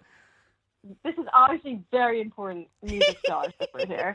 But you cannot talk about the dream. As far as I'm concerned, you cannot talk about the dreaming without talking about this outfit. I literally have my calendar, September 14th, the dreaming outfit day. Because that was the day where the photos were taken of her in that outfit. Can you tell I'm a little obsessed with Kate Bush? Anyways, so she, again, it's just a shame that this can't be a visual podcast. There are times when like you really need the visual. But anyways, let me see what you can Google to find it. This is I'm looking at some of these. 1980, whatever. She wore the greatest outfit that any human has ever worn.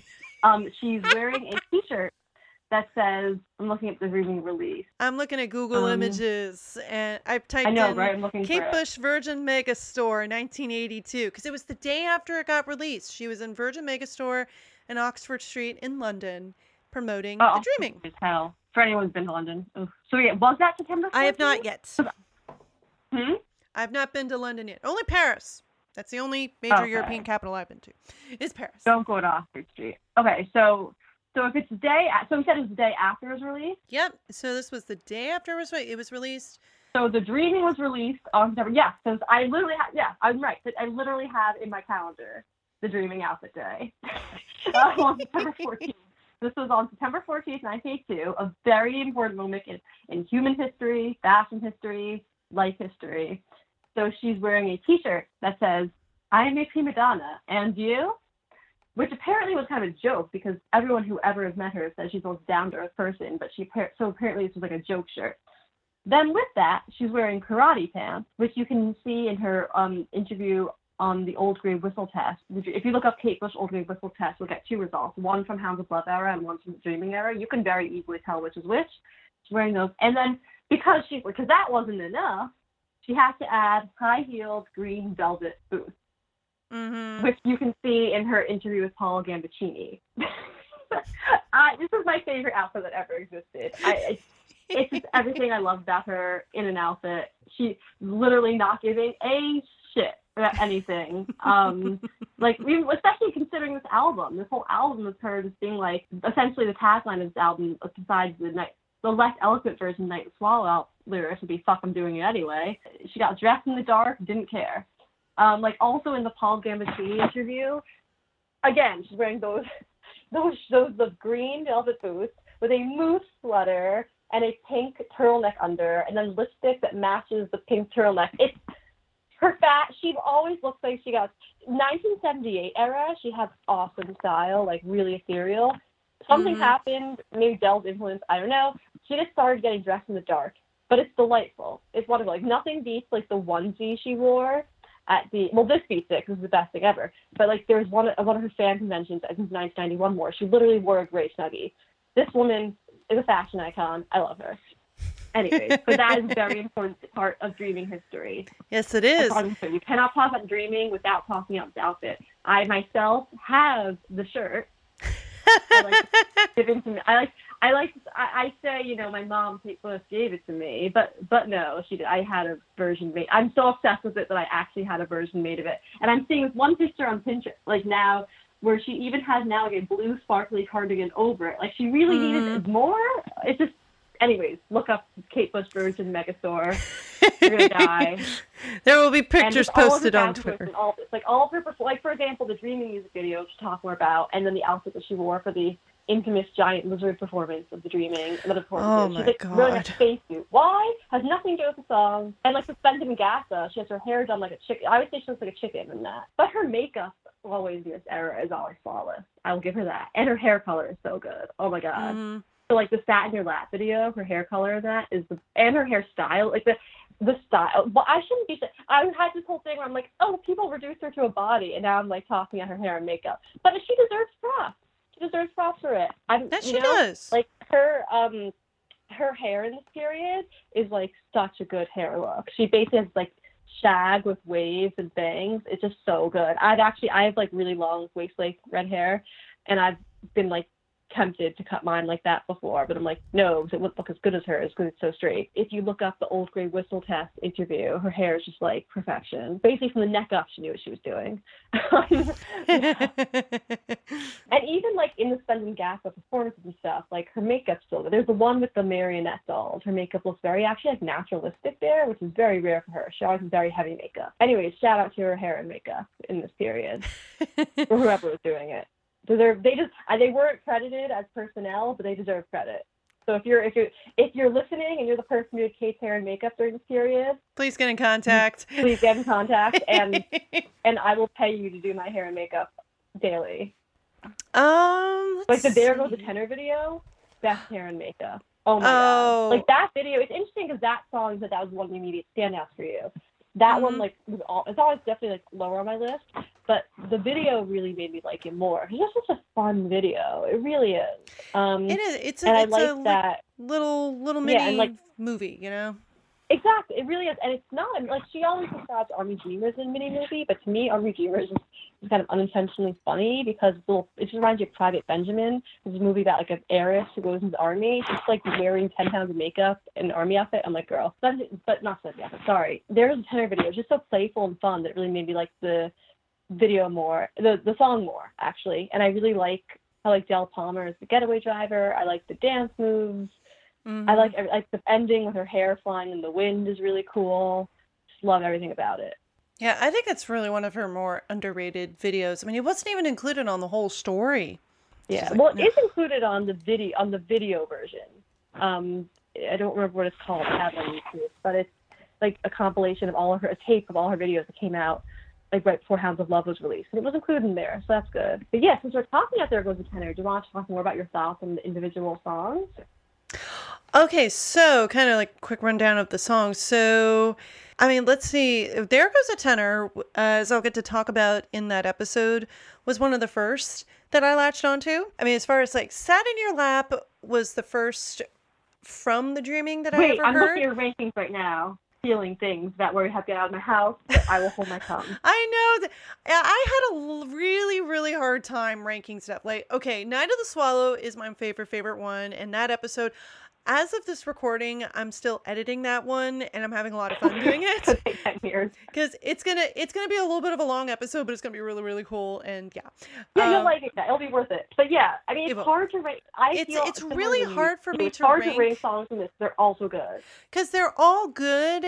It's just that the ones that are near the bottom, I either don't listen to as much because I have to be in a bit of a mood for it, but I don't like hate. After get out of my house excuse. Yeah, I don't. Or pull out the pin. Okay, I'm getting more and more angry, Cecily. Sorry! Although Pull Out the Pin, like, production-wise, is my favorite on the one of my favorites on the album because she does, like, create this dense jungle atmosphere that really does draw you in.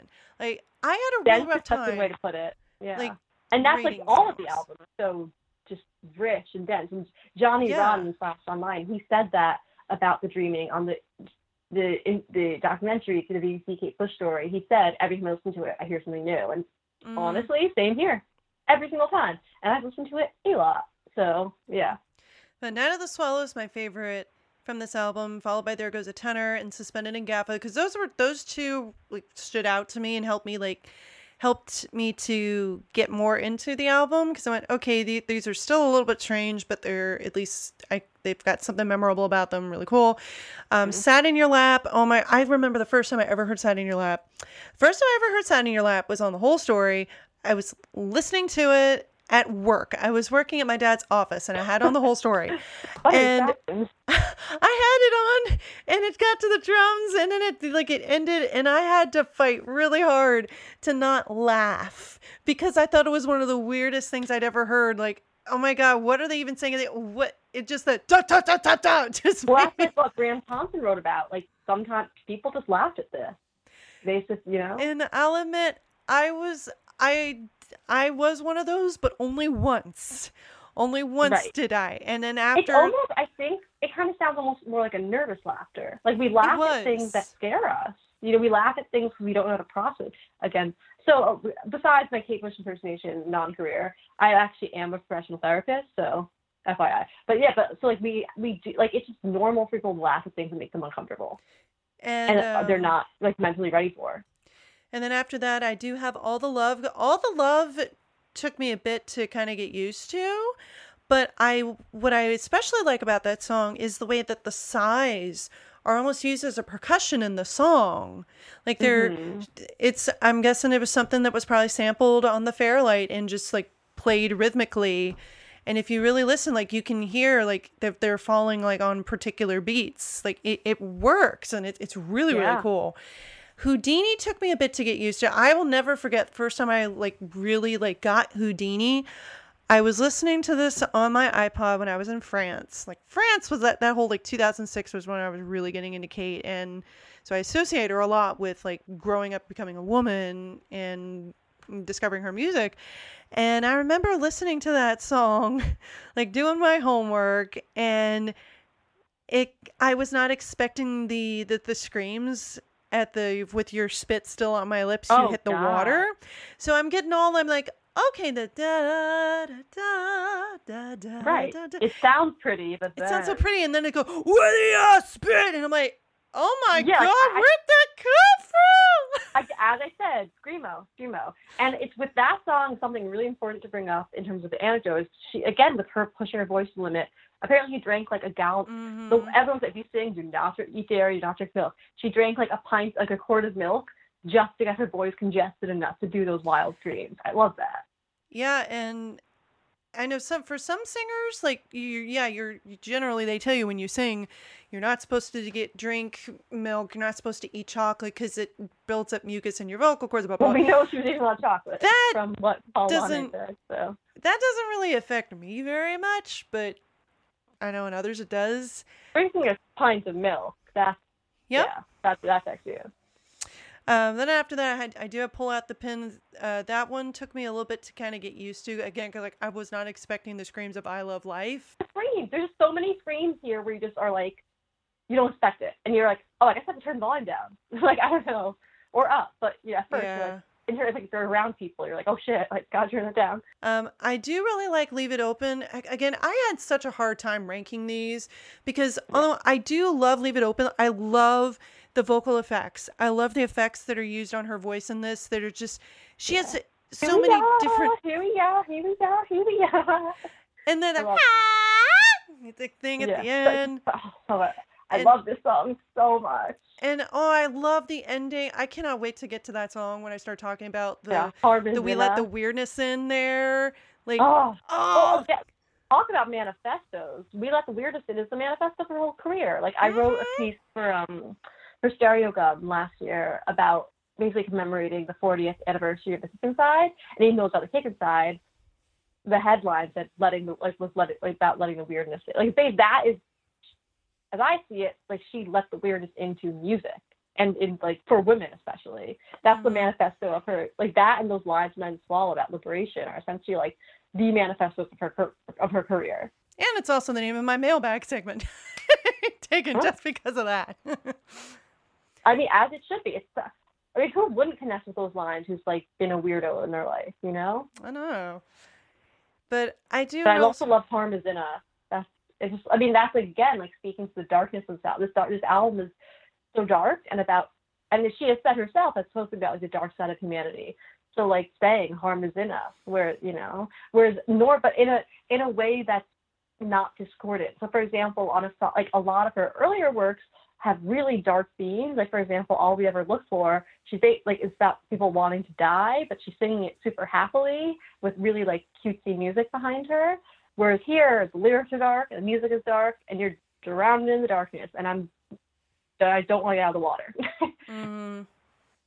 But it's interesting how, like, the content and production are actually matching, where something I've found to be kind of a trademark of her earlier work is a disconnect between what she's singing and how she's singing it. Then after that, I do have Get Out of My House, but it's only because I have to be in the mood for that one. But when I am, you better believe I turn that thing loud in my car. Yeah. And just pound along on the steering wheel, kind of stuff. Yeah. That's an album, that's a song that, like, people will dismiss so much because of how fucking bonkers it is. She's literally hee-hawing. She's literally becoming a donkey. But the way that I read it, and like, I'll try to save some of this for the actual episode on the song, but it's about, about the body and about invasion, it's like I turn into the mule, turn into the donkey. Like, she literally has to, it's a more eloquent synonym for move past the actual human form in order to express this, like, primal rage. Mm-hmm. But people just hear hee-haw and think it's funny. And I've made jokes about it because they're just like, I call her the hee-haw bitch because there's this thing where, like, this meme that went around when A Star Is Born came out where, like, people called Lady Gaga the rah-rah bitch. So as a joke, I started calling Kate Bush the hee-haw bitch. But, like, it's like, so I do call her the hee-haw bitch as a joke. But, like, it's actually such a primal, release. It's such a catharsis when you actually get into it and don't just dismiss it. But so many people are just like, oh, it's a big donkey, how silly. I mean, that one definitely was memorable the first time I listened to it because it really felt like... Yeah. And it wasn't just because of the braying. It wasn't just because of that. Yeah. It was like the whole atmosphere felt like you were stuck in a horror movie. And after seeing The Shining, it feels a lot like The Shining. I watched it a couple months ago. Yeah, I mean, like, what an album closer. You know, I know. It's funny because with her first 4 albums, she really closes with these masterpieces. On album 1, you have the Kick Inside title track. Album 2, you have Hammer Horror. Album 3, you have Breathing. Album 4, you have Get Out of My House. And these are all songs, especially Breathing and Get Out of My House because of the production, where you feel like you're, as you said, like sucked in this nightmare, or sucked in this vortex. It's almost like if anyone is a really big film buff here has watched the movie Possession from 1981, directed by Andrzej Zulawski, starring Isabelle Adjani, almost feels like being in Possession, which is basically a waking nightmare of a movie. Or like another one that's kind of like the waking nightmare of a movie is Orson Welles' Touch of Evil. But like it feels like being in one of those movies. Or so it's just, you feel like you're stuck in this vortex and the album ends and you're just like sitting there in silence, having to process so much, having just like been hit with a giant tidal wave. Now, I do, like I said, I had a lot of trouble like ranking all these because I never skip a song. Like Never Forever, I never skip any song on The Dreaming. And it's actually the same thing with Hounds of Love. I don't skip any tracks on that one either. Mm-hmm. I only put the title track last because, well, my feelings on the song have changed a little bit. I do love the atmosphere of it. I like the claustrophobic, scary, intense feeling of the title track, but it's more the cultural things, the cultural parts of that song that I'm a little bit iffy on, and so that's why it's ranked where it is. However, I can see that she does have her heart in the right place. I just feel a little bit when you're doing stuff with other cultures you don't really know a lot about. Right. She went to there's like that funny when her interview on Oakley Whistle Test where she's like, yeah, I talked to a few young people from Australia about the Afro culture. I'm like, we talked to like 3 white people about it. So it is that thing of basically a white girl talking about something she doesn't know anything about. But as you said, her heart is in the right place. And what I think is really interesting that title track is that it's just so ominous and dark and feels like its own little world. Mm-hmm. And so, yeah, there are racial issues, and with her writing about something she doesn't really know much about. And also for me, I actually really enjoy watching the video. I think it's really fun to watch.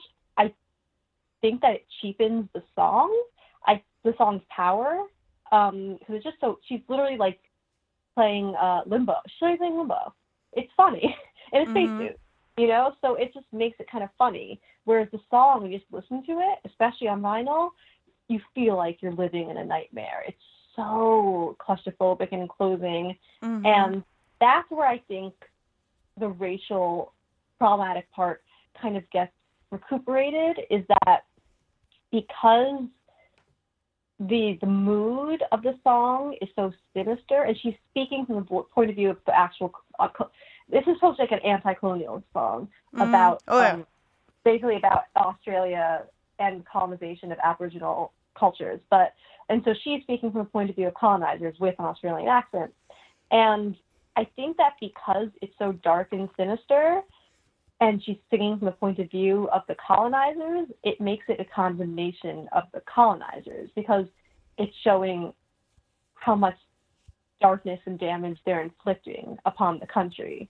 Mm-hmm. So I think that that's kind of, for me, what recuperates it from being like, oh, we have to like dismiss this song, which you're not doing. I think some people want to be like, we have to dismiss this song because it's problematic. I think that there's much more to it than that. I think that is definitely oversimplifying it. What's also interesting is that even the title, speaking of like the title track, that the title of the album, The Dreaming, is a term from the native Aborigine culture in Australia. Yeah. I used to actually be very puzzled by the album title. I knew that it was referring to Aboriginal culture, but because I'm not familiar with Native Australian religion, I went, okay. I would try to read about it a little bit, and it just wasn't quite like getting it for me. But then I found this quote actually from the Wikipedia article for Dreamtime, which incidentally was the name of the quasi-instrumental released on the B-side of the title track when it came out as a single. And it says, the term is based on a rendition of the indigenous word Akaringa, used by the Aranda people of Central Australia, although it has been argued that it is based on a misunderstanding or mistranslation. Some scholars suggest that the word's meaning is closer to eternal, uncreated. Anthropologist William Stanner remarked, quote, why the blackfellow thinks of dreaming as the nearest equivalent in English is a puzzle, and said that the concept was best understood by non-Aboriginal people as a complex of meanings. So what I take from that pretty well. So what I take from that is, well, each song on this album is like a puzzle. It's got all sorts of sounds and interesting things going on, and so each song is like its own little puzzle where everything is not going to be revealed on first listen, and instead it's up to us to listen to it loud, like she recommends, and to puzzle our way through it and figure out what she's talking about and figure out what's happening. And it's up to us to do that for ourselves. She's going to give us like a little bit of a way in, but not very much. Yeah, I think that's a really great interpretation. And I think that it is definitely problematic that she's using a term for her album title that is from a culture that she doesn't really know or understand. And like, I bet she didn't even realize what you just talked about based on what she said regarding the song and everything. But I just think that also just really fits, this title fits the album really well. Because as I've said so many times, it's like some kind of fever dream. Mm-hmm. It just really fits. And especially with the album cover where it says the dreaming, you have her like looking away, almost like she's daydreaming about something. It just really works. It's not Ariana Grande who's literally wearing brown face and pretending to be Latina. You know, like it's not, it's not Lana Del Rey wearing a headdress and calling herself a chola, which is a term for a Latin American term, basically saying she's Latin American when she's a white girl. You know, so I'm like, I can give Kate a pass in this. For me, in terms of like you were talking about how you feel about the songs, and I chimed in, but yeah, I feel like in terms of how I feel with the individual songs, my top three are Night of the Swallow, Get Out of My House, and Pull Out the Pin. All of them to me are masterpieces. I would not call There Goes Sorry, Cecily. I would not call There Goes the Pin a masterpiece. I do like it, but I wouldn't call it a masterpiece. And Pull Out the Pin just blows my mind. There was this period in 2015 where I was working for an abusive boss, and I would always listen to the dreaming as I was getting ready for work, and literally scream. Well, if one of my roommates weren't around, I would scream, "I love the light!" into the mirror because I was so angry. It just like fit. So I was just dreaming a lot then, and so it just was really cathartic. And I love that with Pull Out the Pin, it's also a condemnation of imperialism. She's talking about Vietnam War from the perspective of the Vietnamese, which many people would not do at that time or at any time. You know, she's basically said it's kind of anti-American. I mean, I wouldn't say totally anti-American song, but they talk about the way that they perceive Americans as being threatening. And yeah, he's big and pink and not like me. Exactly. So she's othering the white person as opposed to othering the person of color, which is really cool. Go Kate. And so next we have Leave It Open, which I think is just an astounding masterpiece in every way. It's basically, one thing I'm going to point out, this is a booty shaker, guys. This is a banger. Like, I have partied to this. I truly have. I'm going to say, like, take a few, not to be a bad influence, but like, have some drinks, dance to this, shake your butt. It works. I just love the trippiness and the theme of expanding consciousness, like over this really sick beat, and she's basically rapping, and I just love all the kind of the back mass vocals, and Oh, I do too. I love that. yeah, and like Harm Is In Us, just the darkness, like it's about expanding consciousness, but also like what you find when you expand it might be kind of unpleasant, and so like honestly, like this then followed by title track, like I will say from experience. Club bangers, like you like that's like music you shake your butt. Like I've like not gone down, especially like I've like danced my butt off to this album before. No, I feel like up until like All the Love, it's like yeah, banger, like I can dance, and All the Love is kind of sad. And speaking of All the Love, so I like to spend in Gap a lot, not as much as other fans seem to.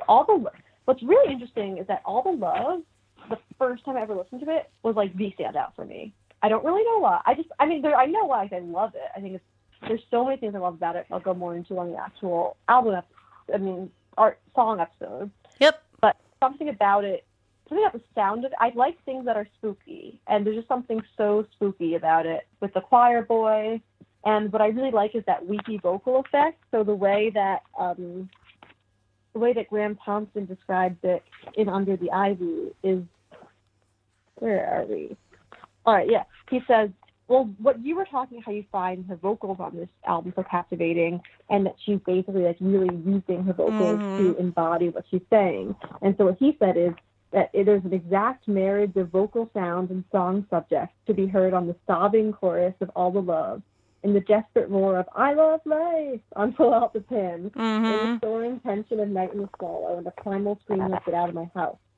So with All the Love, I've talked in some early episodes, and I think I talked about this in Empty Bullring. I know I talked about it in Bullring, and some other ones. She has this thing called, like, that I call, like, her weepy voice, where it almost sounds like she's crying as she sings, and this, to me, is the song where that is, like, perfected, and it just makes it so deeply moving. Like, she's literally crying over loss and over regret, and that's just really powerful. And I don't know if I already said it, but if I didn't, I'm going to say it again. I find this the superior version. Both this song, All the Love, and this one's Work are essentially talking about regretting that you didn't show people enough love in the past. But to me, this song is like 10,000 times more powerful than this one's Work. Like, I like this one's Work. There are times it's made me cry. It moves me. I find it more of a traditional ballad and like a song that I can believe someone who wasn't Kate Bush wrote and performed. Whereas this could only be a Kate Bush song. So I really prefer this. I always consider, whenever people say I love this one's work, I'm like, you should check out All the Love. To me, I think it captures a really essential part of human experience in terms of that, to quote this one's work, like all the things I should have said that I never said, is essentially the theme of All the Love. I just think that that's a really important part of the human experience. Like, she's not writing about like, oh, this breakup happened and I'm sad about it. She's writing about this more existential despair, which I find really moving. Right. And then another song that is close to my heart for sure is Houdini. When I initially listened to this album, I really was not into it. I really wasn't. I wasn't either. I don't know. Yeah, you said that too. And you said you remembered when it clicked with you. I don't remember when it clicked with me. When it clicked, it clicked. And I mean, it may have been part. So the thing with it is I find it just one of the most, you wouldn't expect this from a song of a woman screaming, but I find it one of the most romantic songs that there is. Just does it get more powerful? So basically the story is that Houdini was anti-spiritualist, but then when he died, his wife held seances to try to connect with him after his death. And does it get more powerful than discarding all your past disbelief in the supernatural to try and contact your loved one from the dead? That's just that's so powerful to me. And then the line, with a kiss I pass the key and feel your tongue teasing and receiving, the most eloquent, beautiful lines I've ever heard. I've ever heard. It's just, to me, it's just epic romance. The fact that you love this person so much that you throw away all your preconceived notions of what is and isn't sensible to reconnect with them. So that song to me is just like hashtag relations with gold. I don't know. But like, it's just so deeply moving. And I think its romanticism gets overlooked because of the guttural screaming and because the production is so unique. But I think it's like if I was gonna make a Valentine's Day playlist, this would be at the top, honestly. And in part because my Kate Bush loving ex made me homemade key necklace that I still wear all the time, because it's like, even though that love is gone, to me what it represents is, when I wear that necklace, it's literally like close to my heart, and it just represents having love close to my heart, and the feeling of having been loved at some point, the feeling of love. And that song represents that to me too. And also I love that key necklace because I love the dreaming so much. So for me, it's about like basically finding a way to represent the dreaming in my everyday life. And I feel kind of naked when I'm not wearing that necklace. But yeah, my top 3, Night of the Swallow, I won't even touch on here because I talked endlessly about it on the actual episode about it. Yes. But I think it's, as I said, manifesto for the whole album and of her whole career, and my favorite song of hers of all time, which is saying a lot.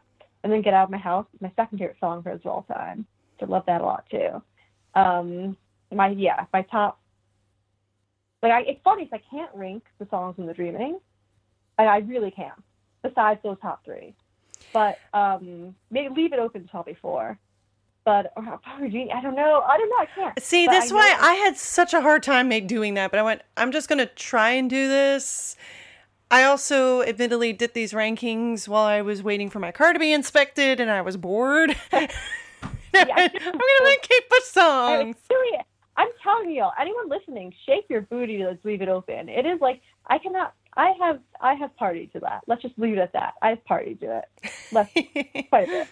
So it's funny because I can't rank my favorite songs of Dreaming, but in terms of my favorite Kate Bush songs, I can rank my top 5, which would be Night Swallow, Get Out of My House, Hello Earth, Breathing before Hello Earth. Sorry, Breathing, then Hello Earth, and then a tie for 5th between Cloud Busting and Hammer Horror. Cloud Busting!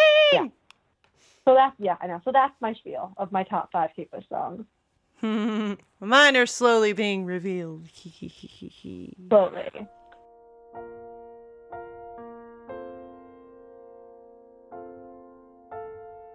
From Beat, a free magazine from HMV. From 1982, Kate's least commercial album, The Dreaming strained the patience of her public with some eccentric attempts to convey the mystic wisdom of primitive cultures, the title track, a shrieking panic attack of a single, Sat in Your Lap, and an overall lapse of her customarily exquisite sense of melody. 3 years later came Hounds of Love, and all was forgiven.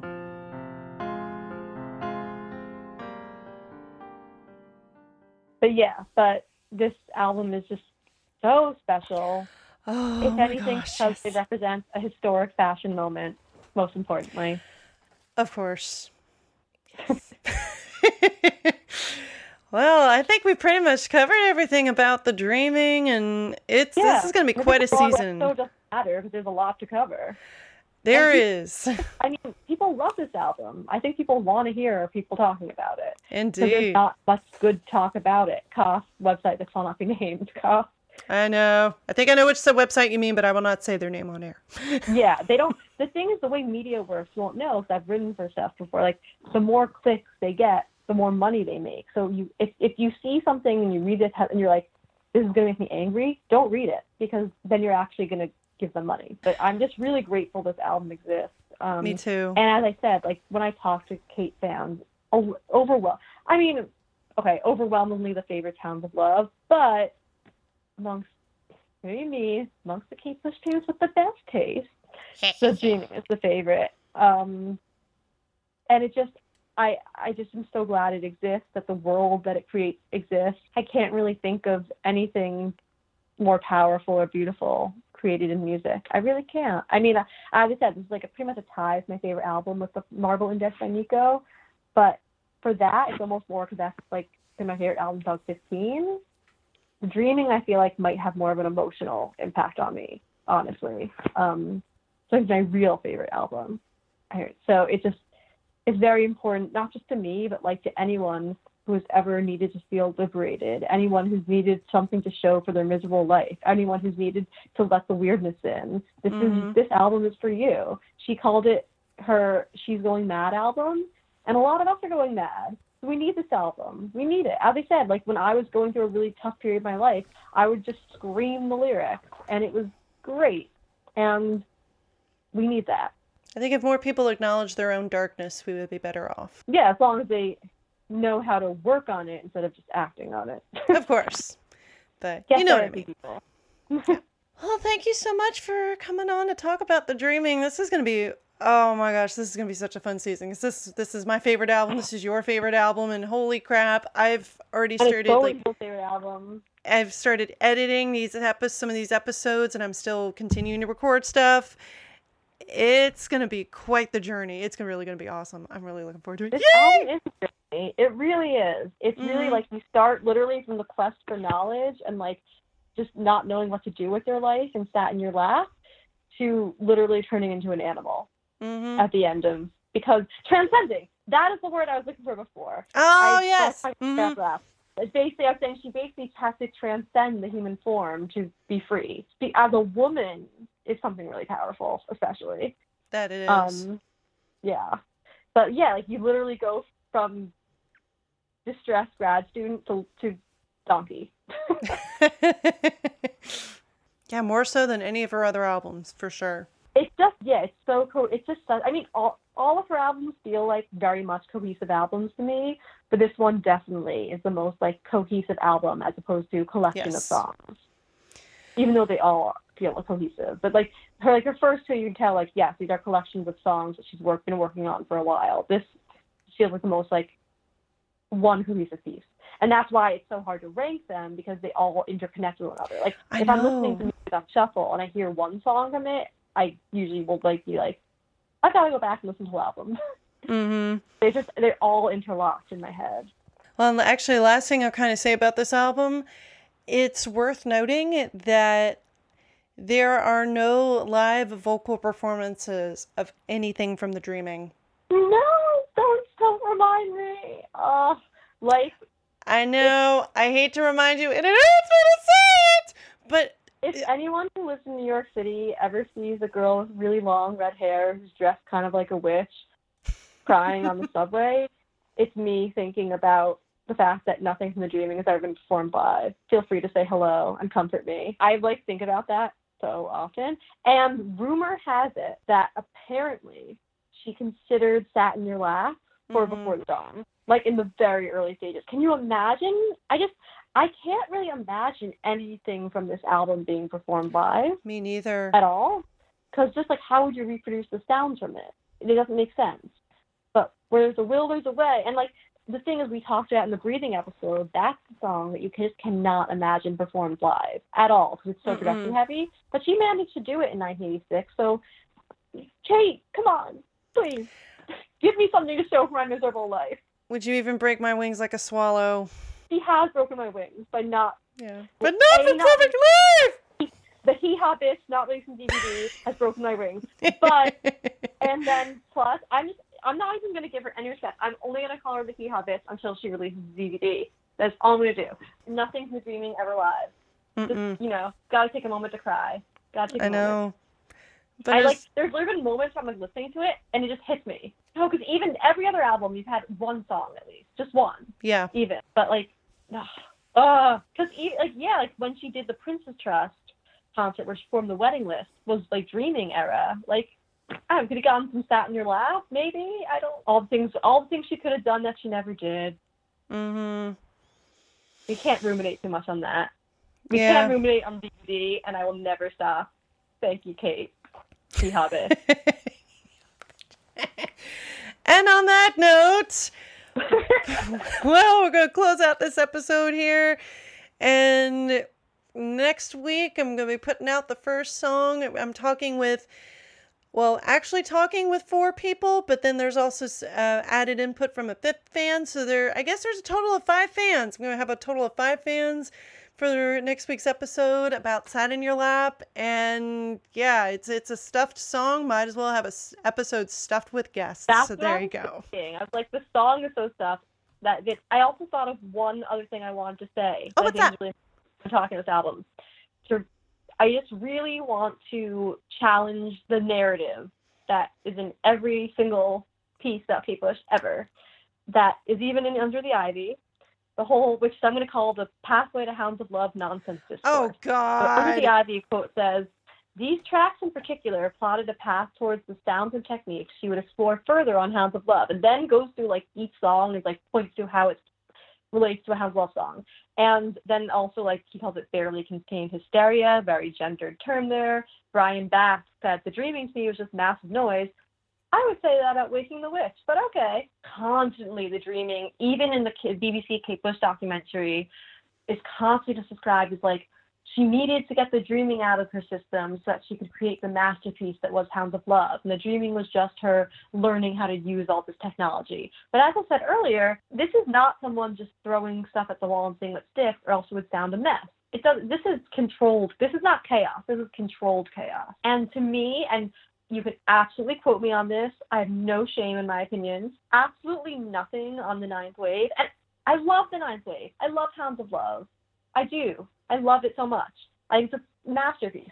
Nothing on the Ninth Wave is as interesting or experimental as 1 minute of anything on this album.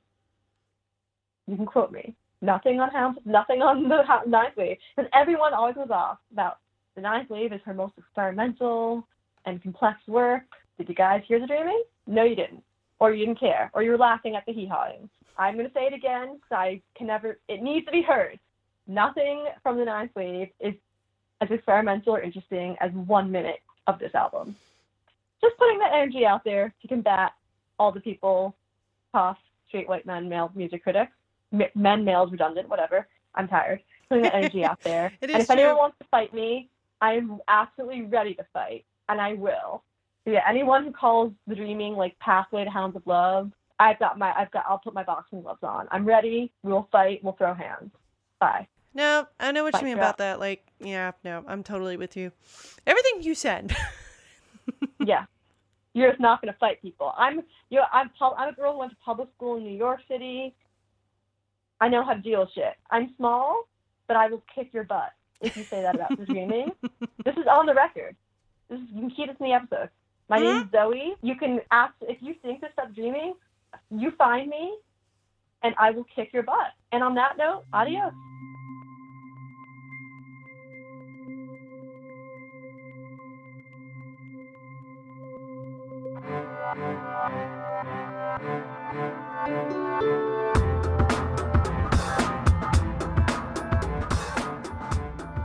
If you have a favorite Kate Bush song that you would like to talk about for a future episode, here's where you can contact me. You can email me, kbcast@linkmedia.com. That's Link with an E. You can contact me through my website, kbcast.linkmedia.com. You can find me on Twitter @StrangeKateCast and on Facebook, facebook.com/KateBushPodcast. Also, we now have a hotline. So if you call this number and leave us a message, we will consider playing it on a future episode. You can call and talk about briefly your favorite Kate Bush song, or if you just want to ramble about how much you love Kate Bush's music, here's the phone number, 1-757-349-6886. That's 1-757-349-6886. Join us next week for a discussion of the first song from The Dreaming and the first single, Sat in Your Lap. See everybody then.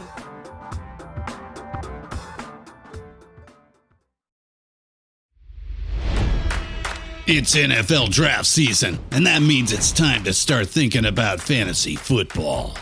FantasyPoints.com features industry-leading experts and prognosticators using proprietary hand-charted data to help you score more fantasy points. FantasyPoints.com is the place to go for whatever kind of fantasy football you play. Whether you play fantasy football, daily fantasy sports, or do a little bit of everything, Fantasy Points has the meticulously researched content to guide you to victory.